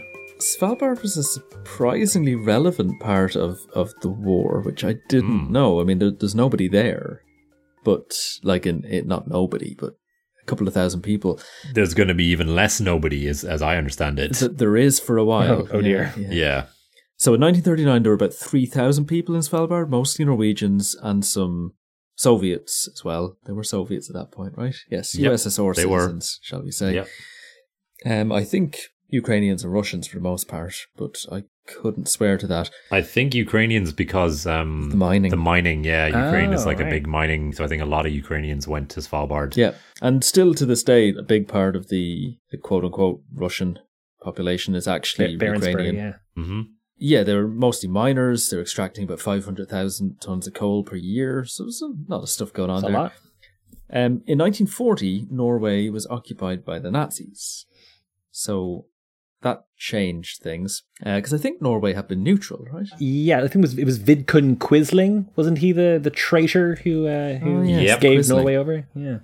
If I'm remembering correctly, that was the blunder that ousted Chamberlain. I think was so. the sort of Yeah. Norway saga where they Okay. effed it up so badly that they demanded his resignation as prime minister, and then Churchill came in. All right, okay. So yeah. So anyway, Norway was occupied by the Nazis. In 1941, the USSR was invaded by Nazi Germany. So there's kind of, we got an island full of Norwegians and Soviets, and Germany is at war with and/or occupying their home countries. Both of those places, yeah. Yeah, but obviously, there wasn't an SS branch in Longyearbyen.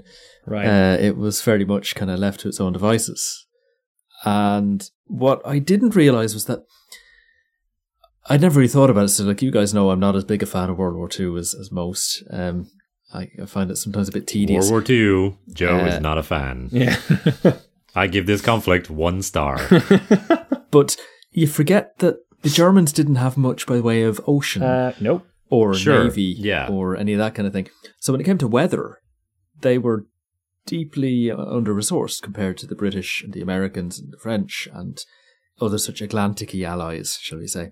Sure. And technically, they had access to Spitsbergen, which would have been useful. So anyway, the British kind of foresaw that.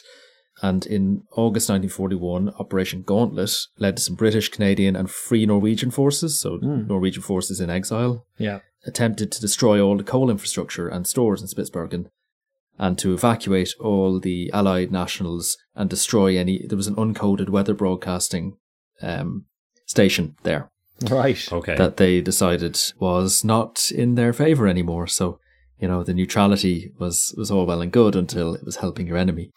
Basically, a very successful operation. They broadcast some fake fog warnings to try and stop the Luftwaffe kind of poking around Spitsbergen while they Right. were destroying the weather station, which is quite clever. And this was kind of the start of what I've seen called the weather wars, around this kind of problem that Germany had, where a lot of weather fronts flow west to east across the Atlantic and then impact Oh. the theatres of war of World War II.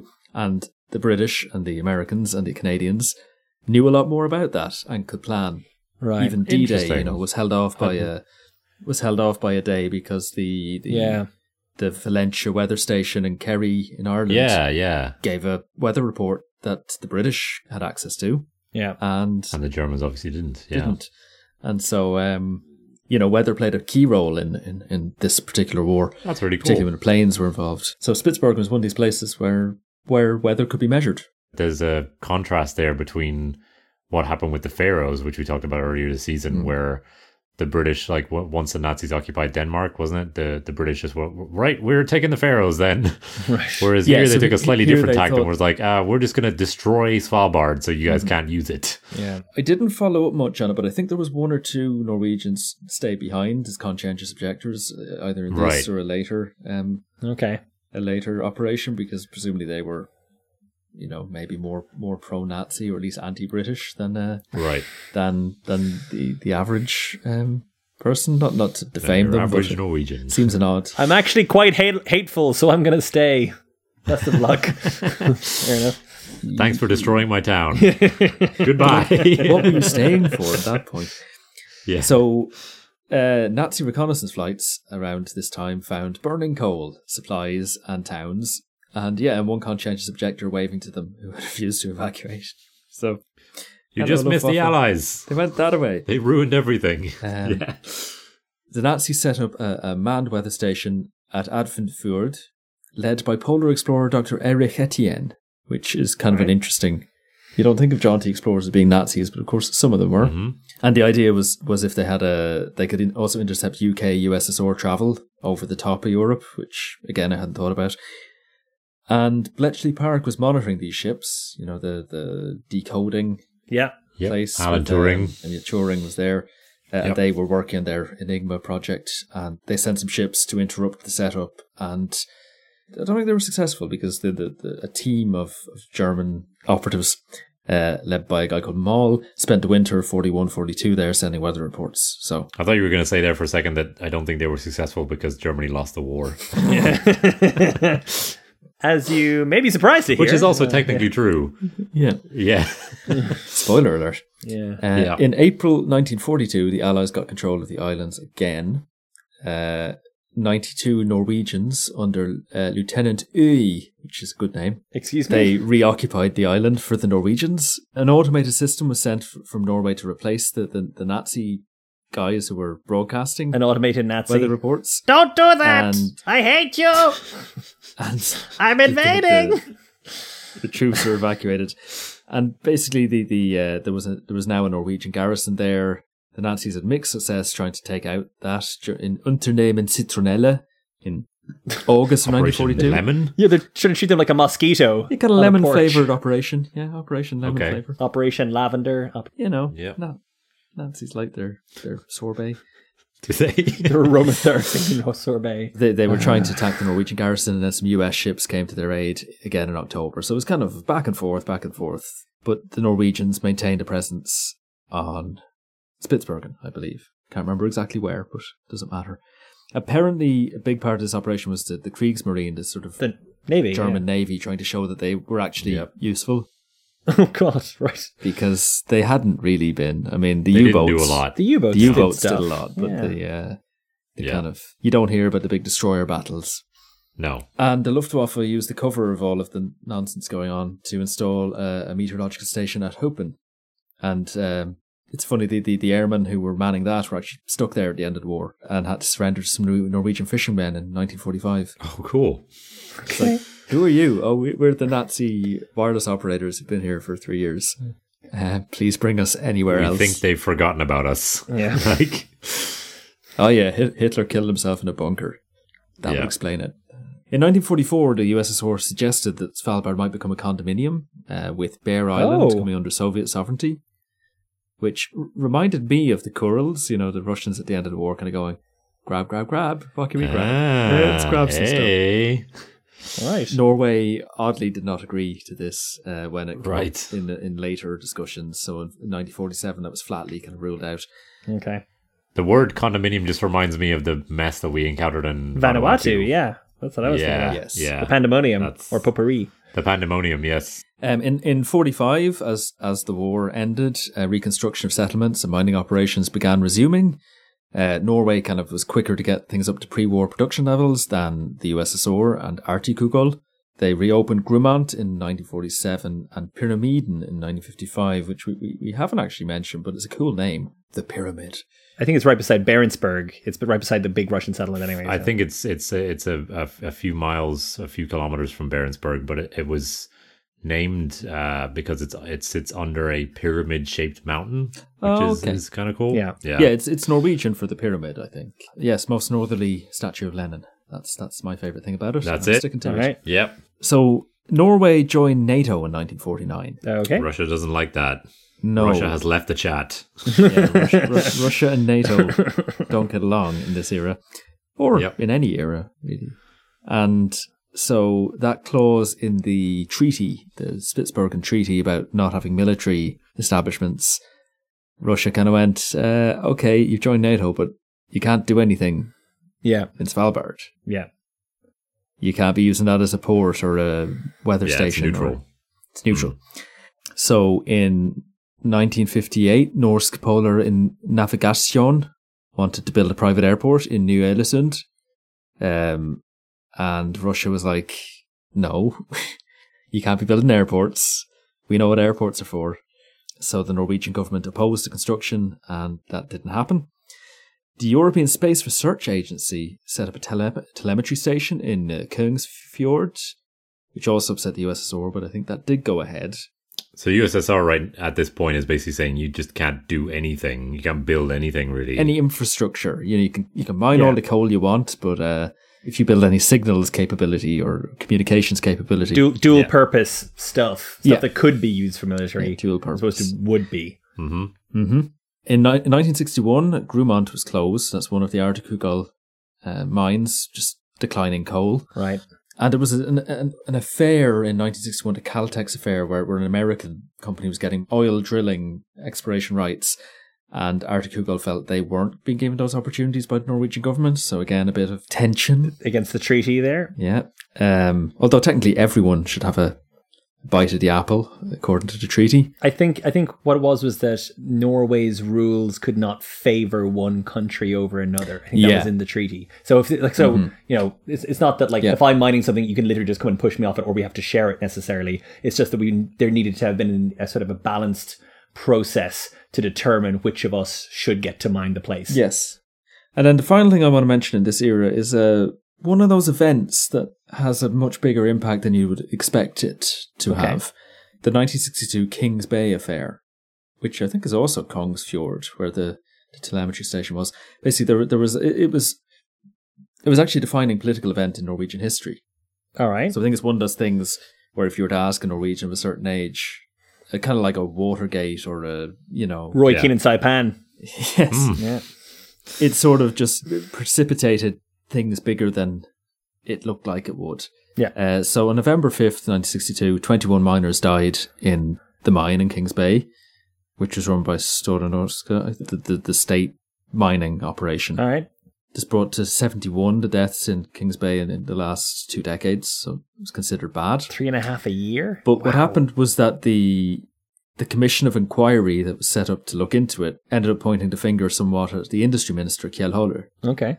It became a big point of political pride that the Prime Minister, Einar Gerhardsen, who had been Prime Minister for probably 15 years at this point, so, he was a long-established kind of stalwart of Norwegian politics, and he was of the Socialist Party, and he basically insisted that his government didn't run the company.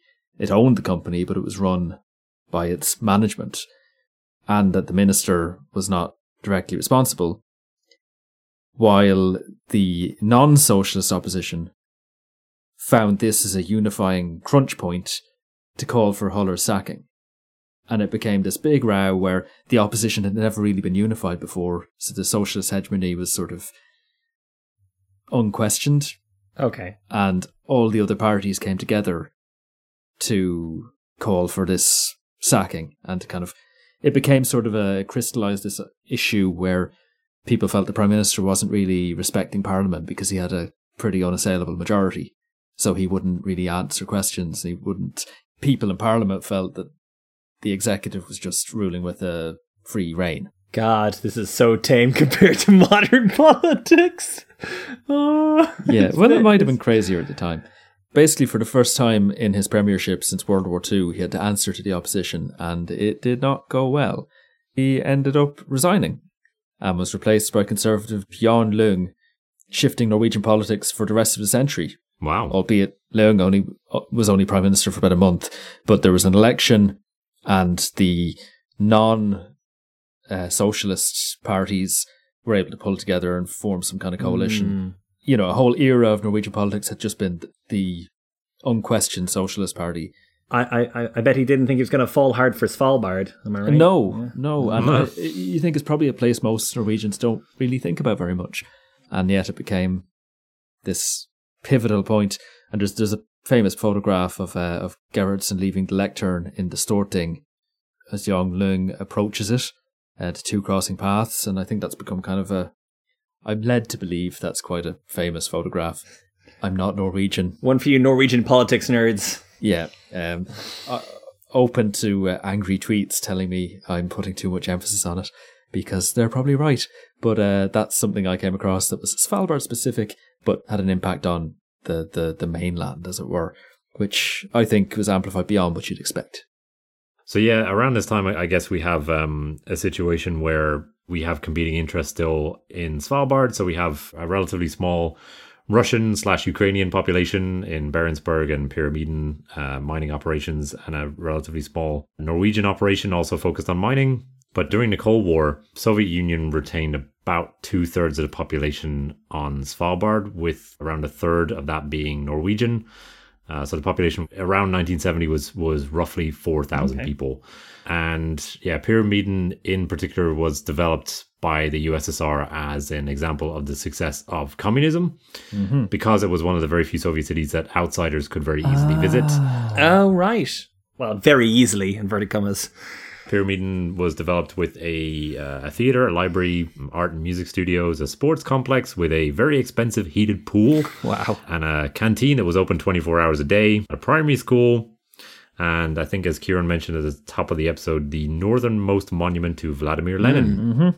During this period, Norway was also determined to maintain its settlements on Svalbard, which were dwindling. But as we will see throughout the next sort of 30 years or so, the fortunes of these two opposing sides will go in different directions. So the Norwegian state stepped in the early 1970s to save Store Norske, which was the coal mining operation in Longyearbyen, after coal prices fell. That sort of kickstarted the process of what's known as normalization, which was an effort to transform Longyearbyen from a company town to just a regular community, and something that was not based around one industry, purely mining. Yeah.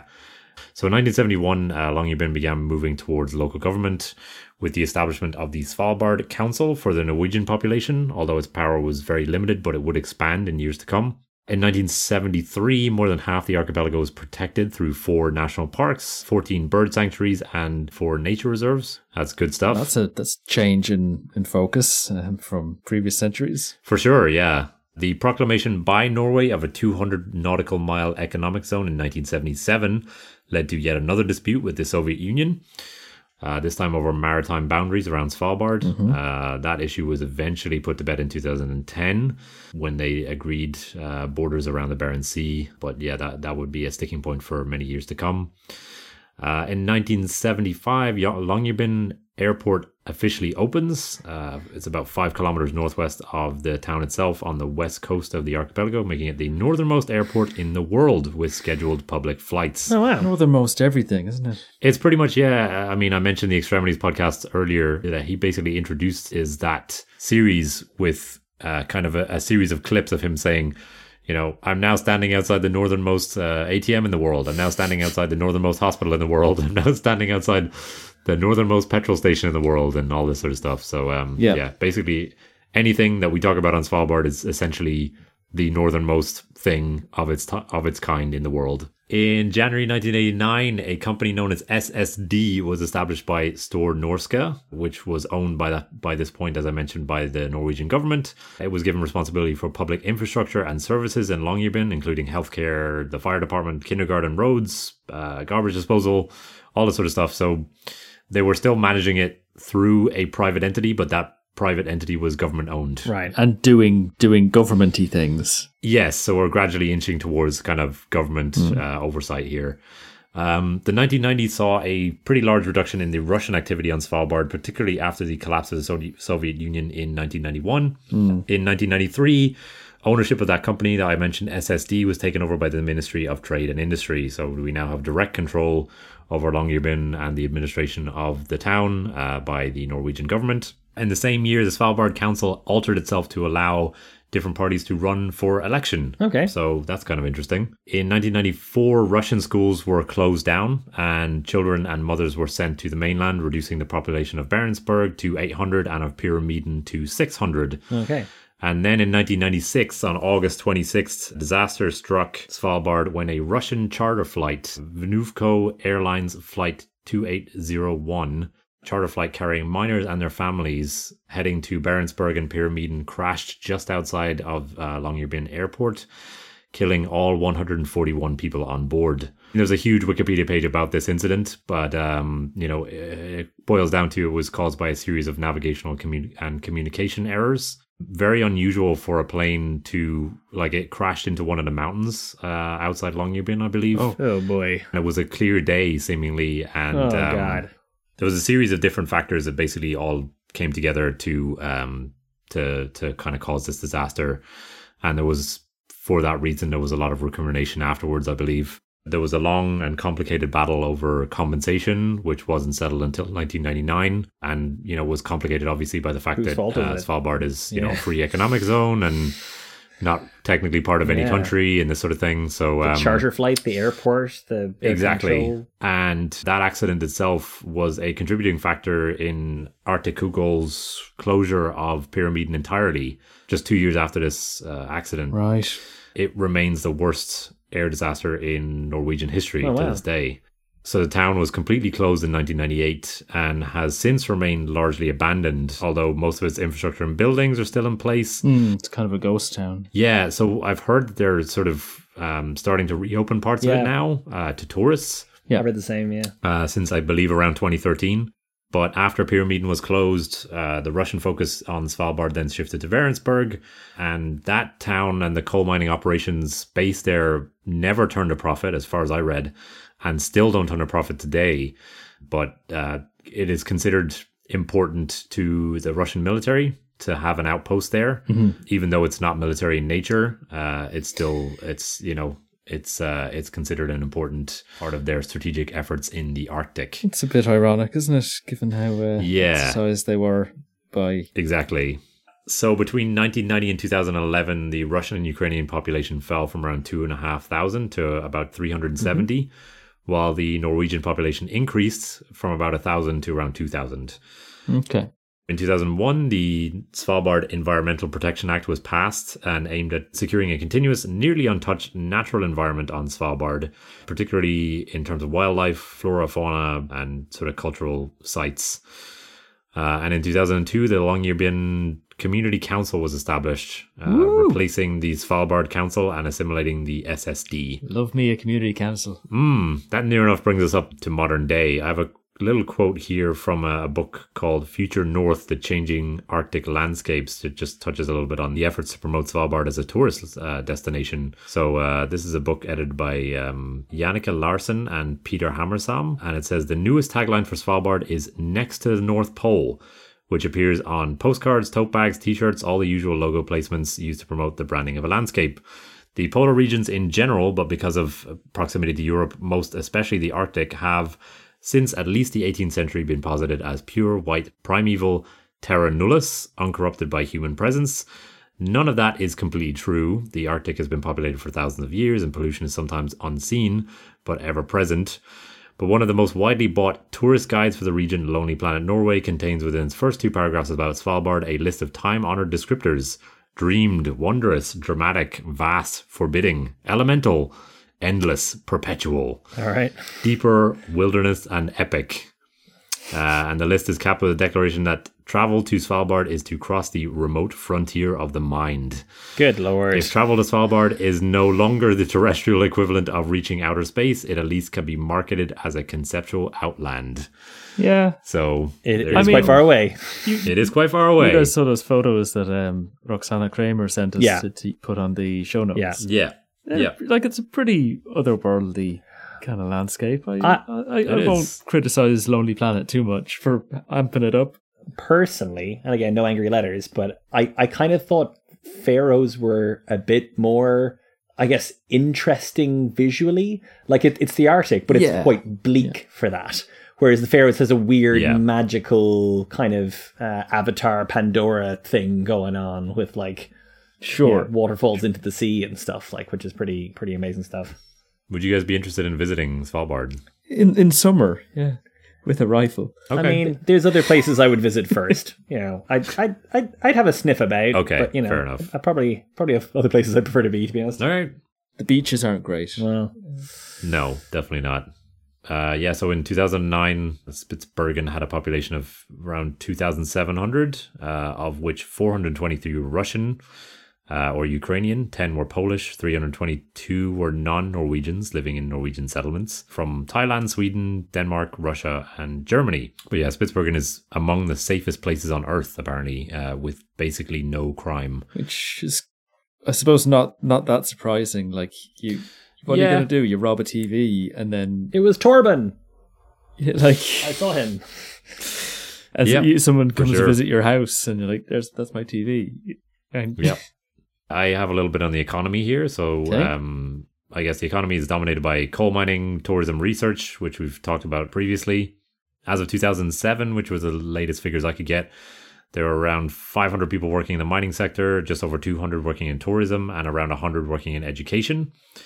There are very few privately owned homes, and most people there live in company-owned housing. All right. And I believe there was a recent avalanche in Longyearbyen, which made some of the housing have to be sort of abandoned or moved, which has kind of caused a housing squeeze, along with increased tourism.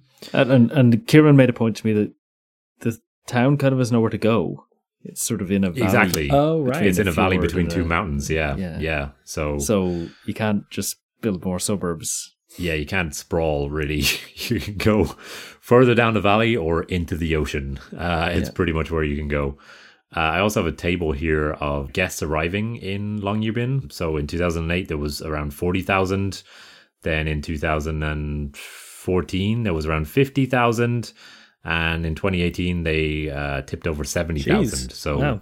Tourists. Yeah, tourists per year, I believe. Okay. They're increasing at a rate of around 7% every year. It's becoming very popular these days. And there's also a company called Svalbard Brewery, I believe, which is a brewery, which was established in... Northernmost brewery. Yeah, northernmost brewery in the There we world, go. established in 2015. And 16% of the water used for brewing their beers is thawed from ice from the 2,000-year-old Burgerbreen Glacier. I guess that's kind of cool. So It is that's cool. pretty cool. Is it Yeah. hygienic? I don't know if it is. I'd say it's the I guess- nicest water that... I mean, it's been frozen for... Yeah, most water comes from glaciers eventually, doesn't it? At the Ultimately. at the start of all of it, a lot of it does anyway. I don't know. Oh yeah, and on religion, most of the population, as you might expect, is Christian, associated with the Church of Norway, and Catholics on the archipelago are pastorally served by the territorial prelature of Tromsø. Good old Tromsø. So, I believe that there's a church, I think in Longyearbyen, which is, of course, the northernmost functioning church in the world. In the world, yeah. I think there yeah. might be one in maybe Arkhangelsk or somewhere that claims to be... Like, I think somewhere Russia owns has a church, but I don't think it's functioning. Right. And then there is a chapel, a Russian Orthodox chapel in one of the Russian settlements, which I don't think it has a regular priest, but it exists. So there's a little bit of northernmost churchiness They have an going on there. irregular priest. He's there all the time, but he's just a bit off. Speaking of biblical references, there is a Noah's Ark of types in Svalbard. Yep. Yeah. Which is called the Crop Trust. And so I had a little chat with Kieran about this, and then I have a few more things to say. So I heard about this quite some time ago in an episode of, I think 99% Invisible published an episode of the podcast Endless Thread, which was called The Vault. And it was all about this place. So I've been kind of itching to look at Svalbard since I heard this, and this is a great opportunity to talk about it. So Kieran talked a little bit about this scientific project. The Seed Vault collects seeds from all around the world, and it stores them in the permafrost in Svalbard. So any nation can come and place seeds in the Seed Vault. It's a record of plants that have existed in case anything happens to the ones that are growing. There was a precursor that started in 1984, which was the Nordic Gene Bank. And this utilised the permafrost in mine number 3. In 1996, Stora Norske closed the mine, told the men to down tools, and mine number 3 has been left exactly as it was on that day when the men down tools.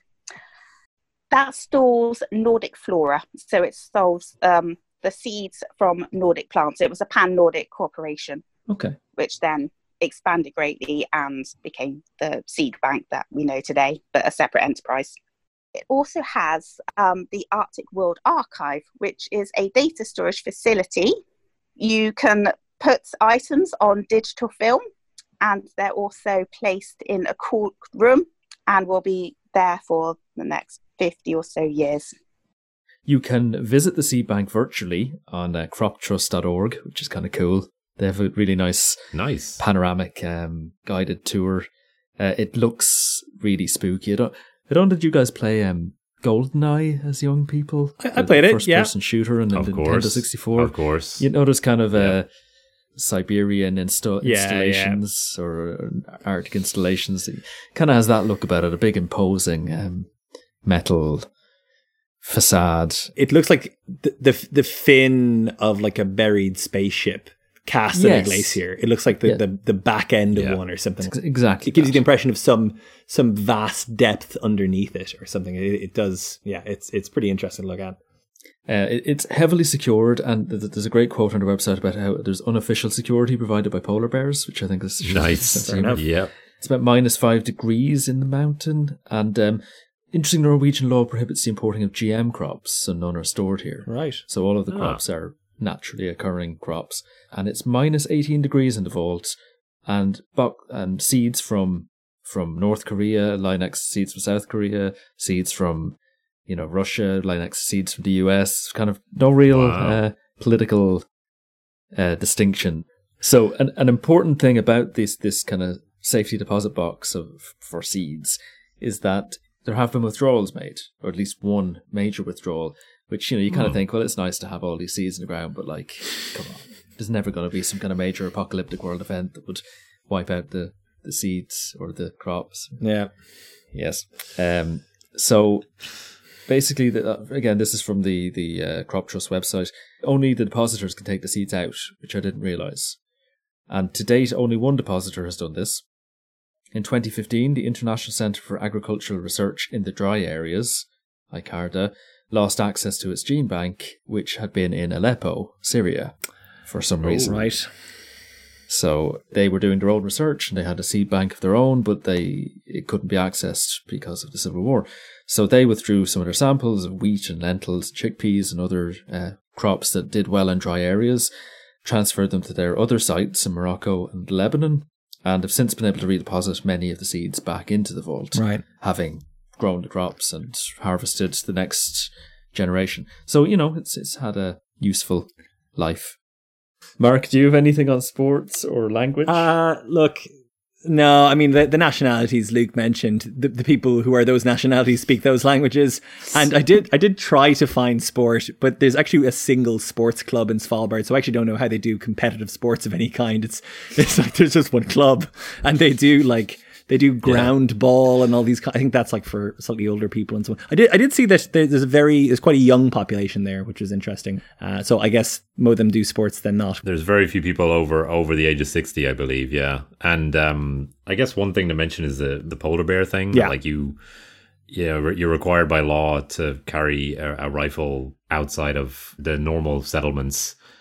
After we recorded, I had a chance to interview someone who had first-hand experience of this topic. Sonja Murto is a PhD student in the University of Stockholm, where she's studying Arctic warming, and she actually spent a period of time living in Svalbard a few years back, and as a result, this rule directly applied to her. In Longyearbyen, you can carry a gun, but you don't have to use it. In the supermarket, there is like places where you put your gun when you go shopping. Yeah. And then if you go hiking, you have to bring your gun. We had to have a shooting practice before. Then you got the license to actually carry a gun. We had 2 guns and 2 flare guns. So you're always supposed to first shot the flare gun before you shot the gun. And Sonja also got to see up close why such precautions are important. I think you'll find this story quite interesting. In Pyramiden, I was with my German friends and a friend from Finland visiting. And that was like the last trip in autumn before they closed. And that was when this polar bear came and said hi to us. Right. What's it like to meet a polar bear? Well, when you're in the situation, you think like, this is the way I'm going to die. All right. We hiked to a small blue lake. All the guides were saying like, yeah, the polar bears on the glacier just a few days ago, they went on walking towards the town, towards Pyramiden. Mm-hmm. We were like, oh shit, we didn't get any picture. And my friend was also like, I don't want to leave from here before I see a polar bear. I want to have it on a picture. There was a small hut. You can use all the huts that you find anywhere in Svalbard. We left our stuff there and go down to the valley. And then it's like getting a bit darker, like we should go back now. And then suddenly one of us was like saying, oh, there's a polar bear. I was like, no, come on, there's no polar bears. And then, well, there was a polar bear running towards us. And there was a big, large meltwater from the glacier that we had to cross. And one of the guys got really scared and he was just jumping into the river, all wet. And then we go back to the hut and we see the polar bear coming closer. It's middle of the river. We already crossed it. And then the sight gets so bad that we lose it. We actually lose it. And that was really terrible. And I was having a gun, so I had my responsibility to kind of shoot if needed. We go into the hut and we couldn't close the door. The door was kind of broken. So I kind of made a lot of planks, whatever I found, leaning on the door so we can hear when the polar bear comes in.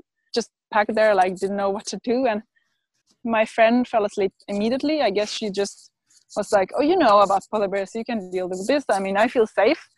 But all of the others, we 5, we were anyone sleeping? No.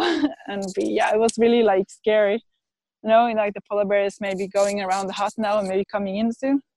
But we survived the night, and in the morning I got up to the highest point where we were staying, and I saw the polar bear down in the valley sleeping, I think. And then we packed our stuff and walked back to Pyramiden. There is a hotel in Pyramiden. And we told the guy, there is the polar bear back in the Blue Lake hut.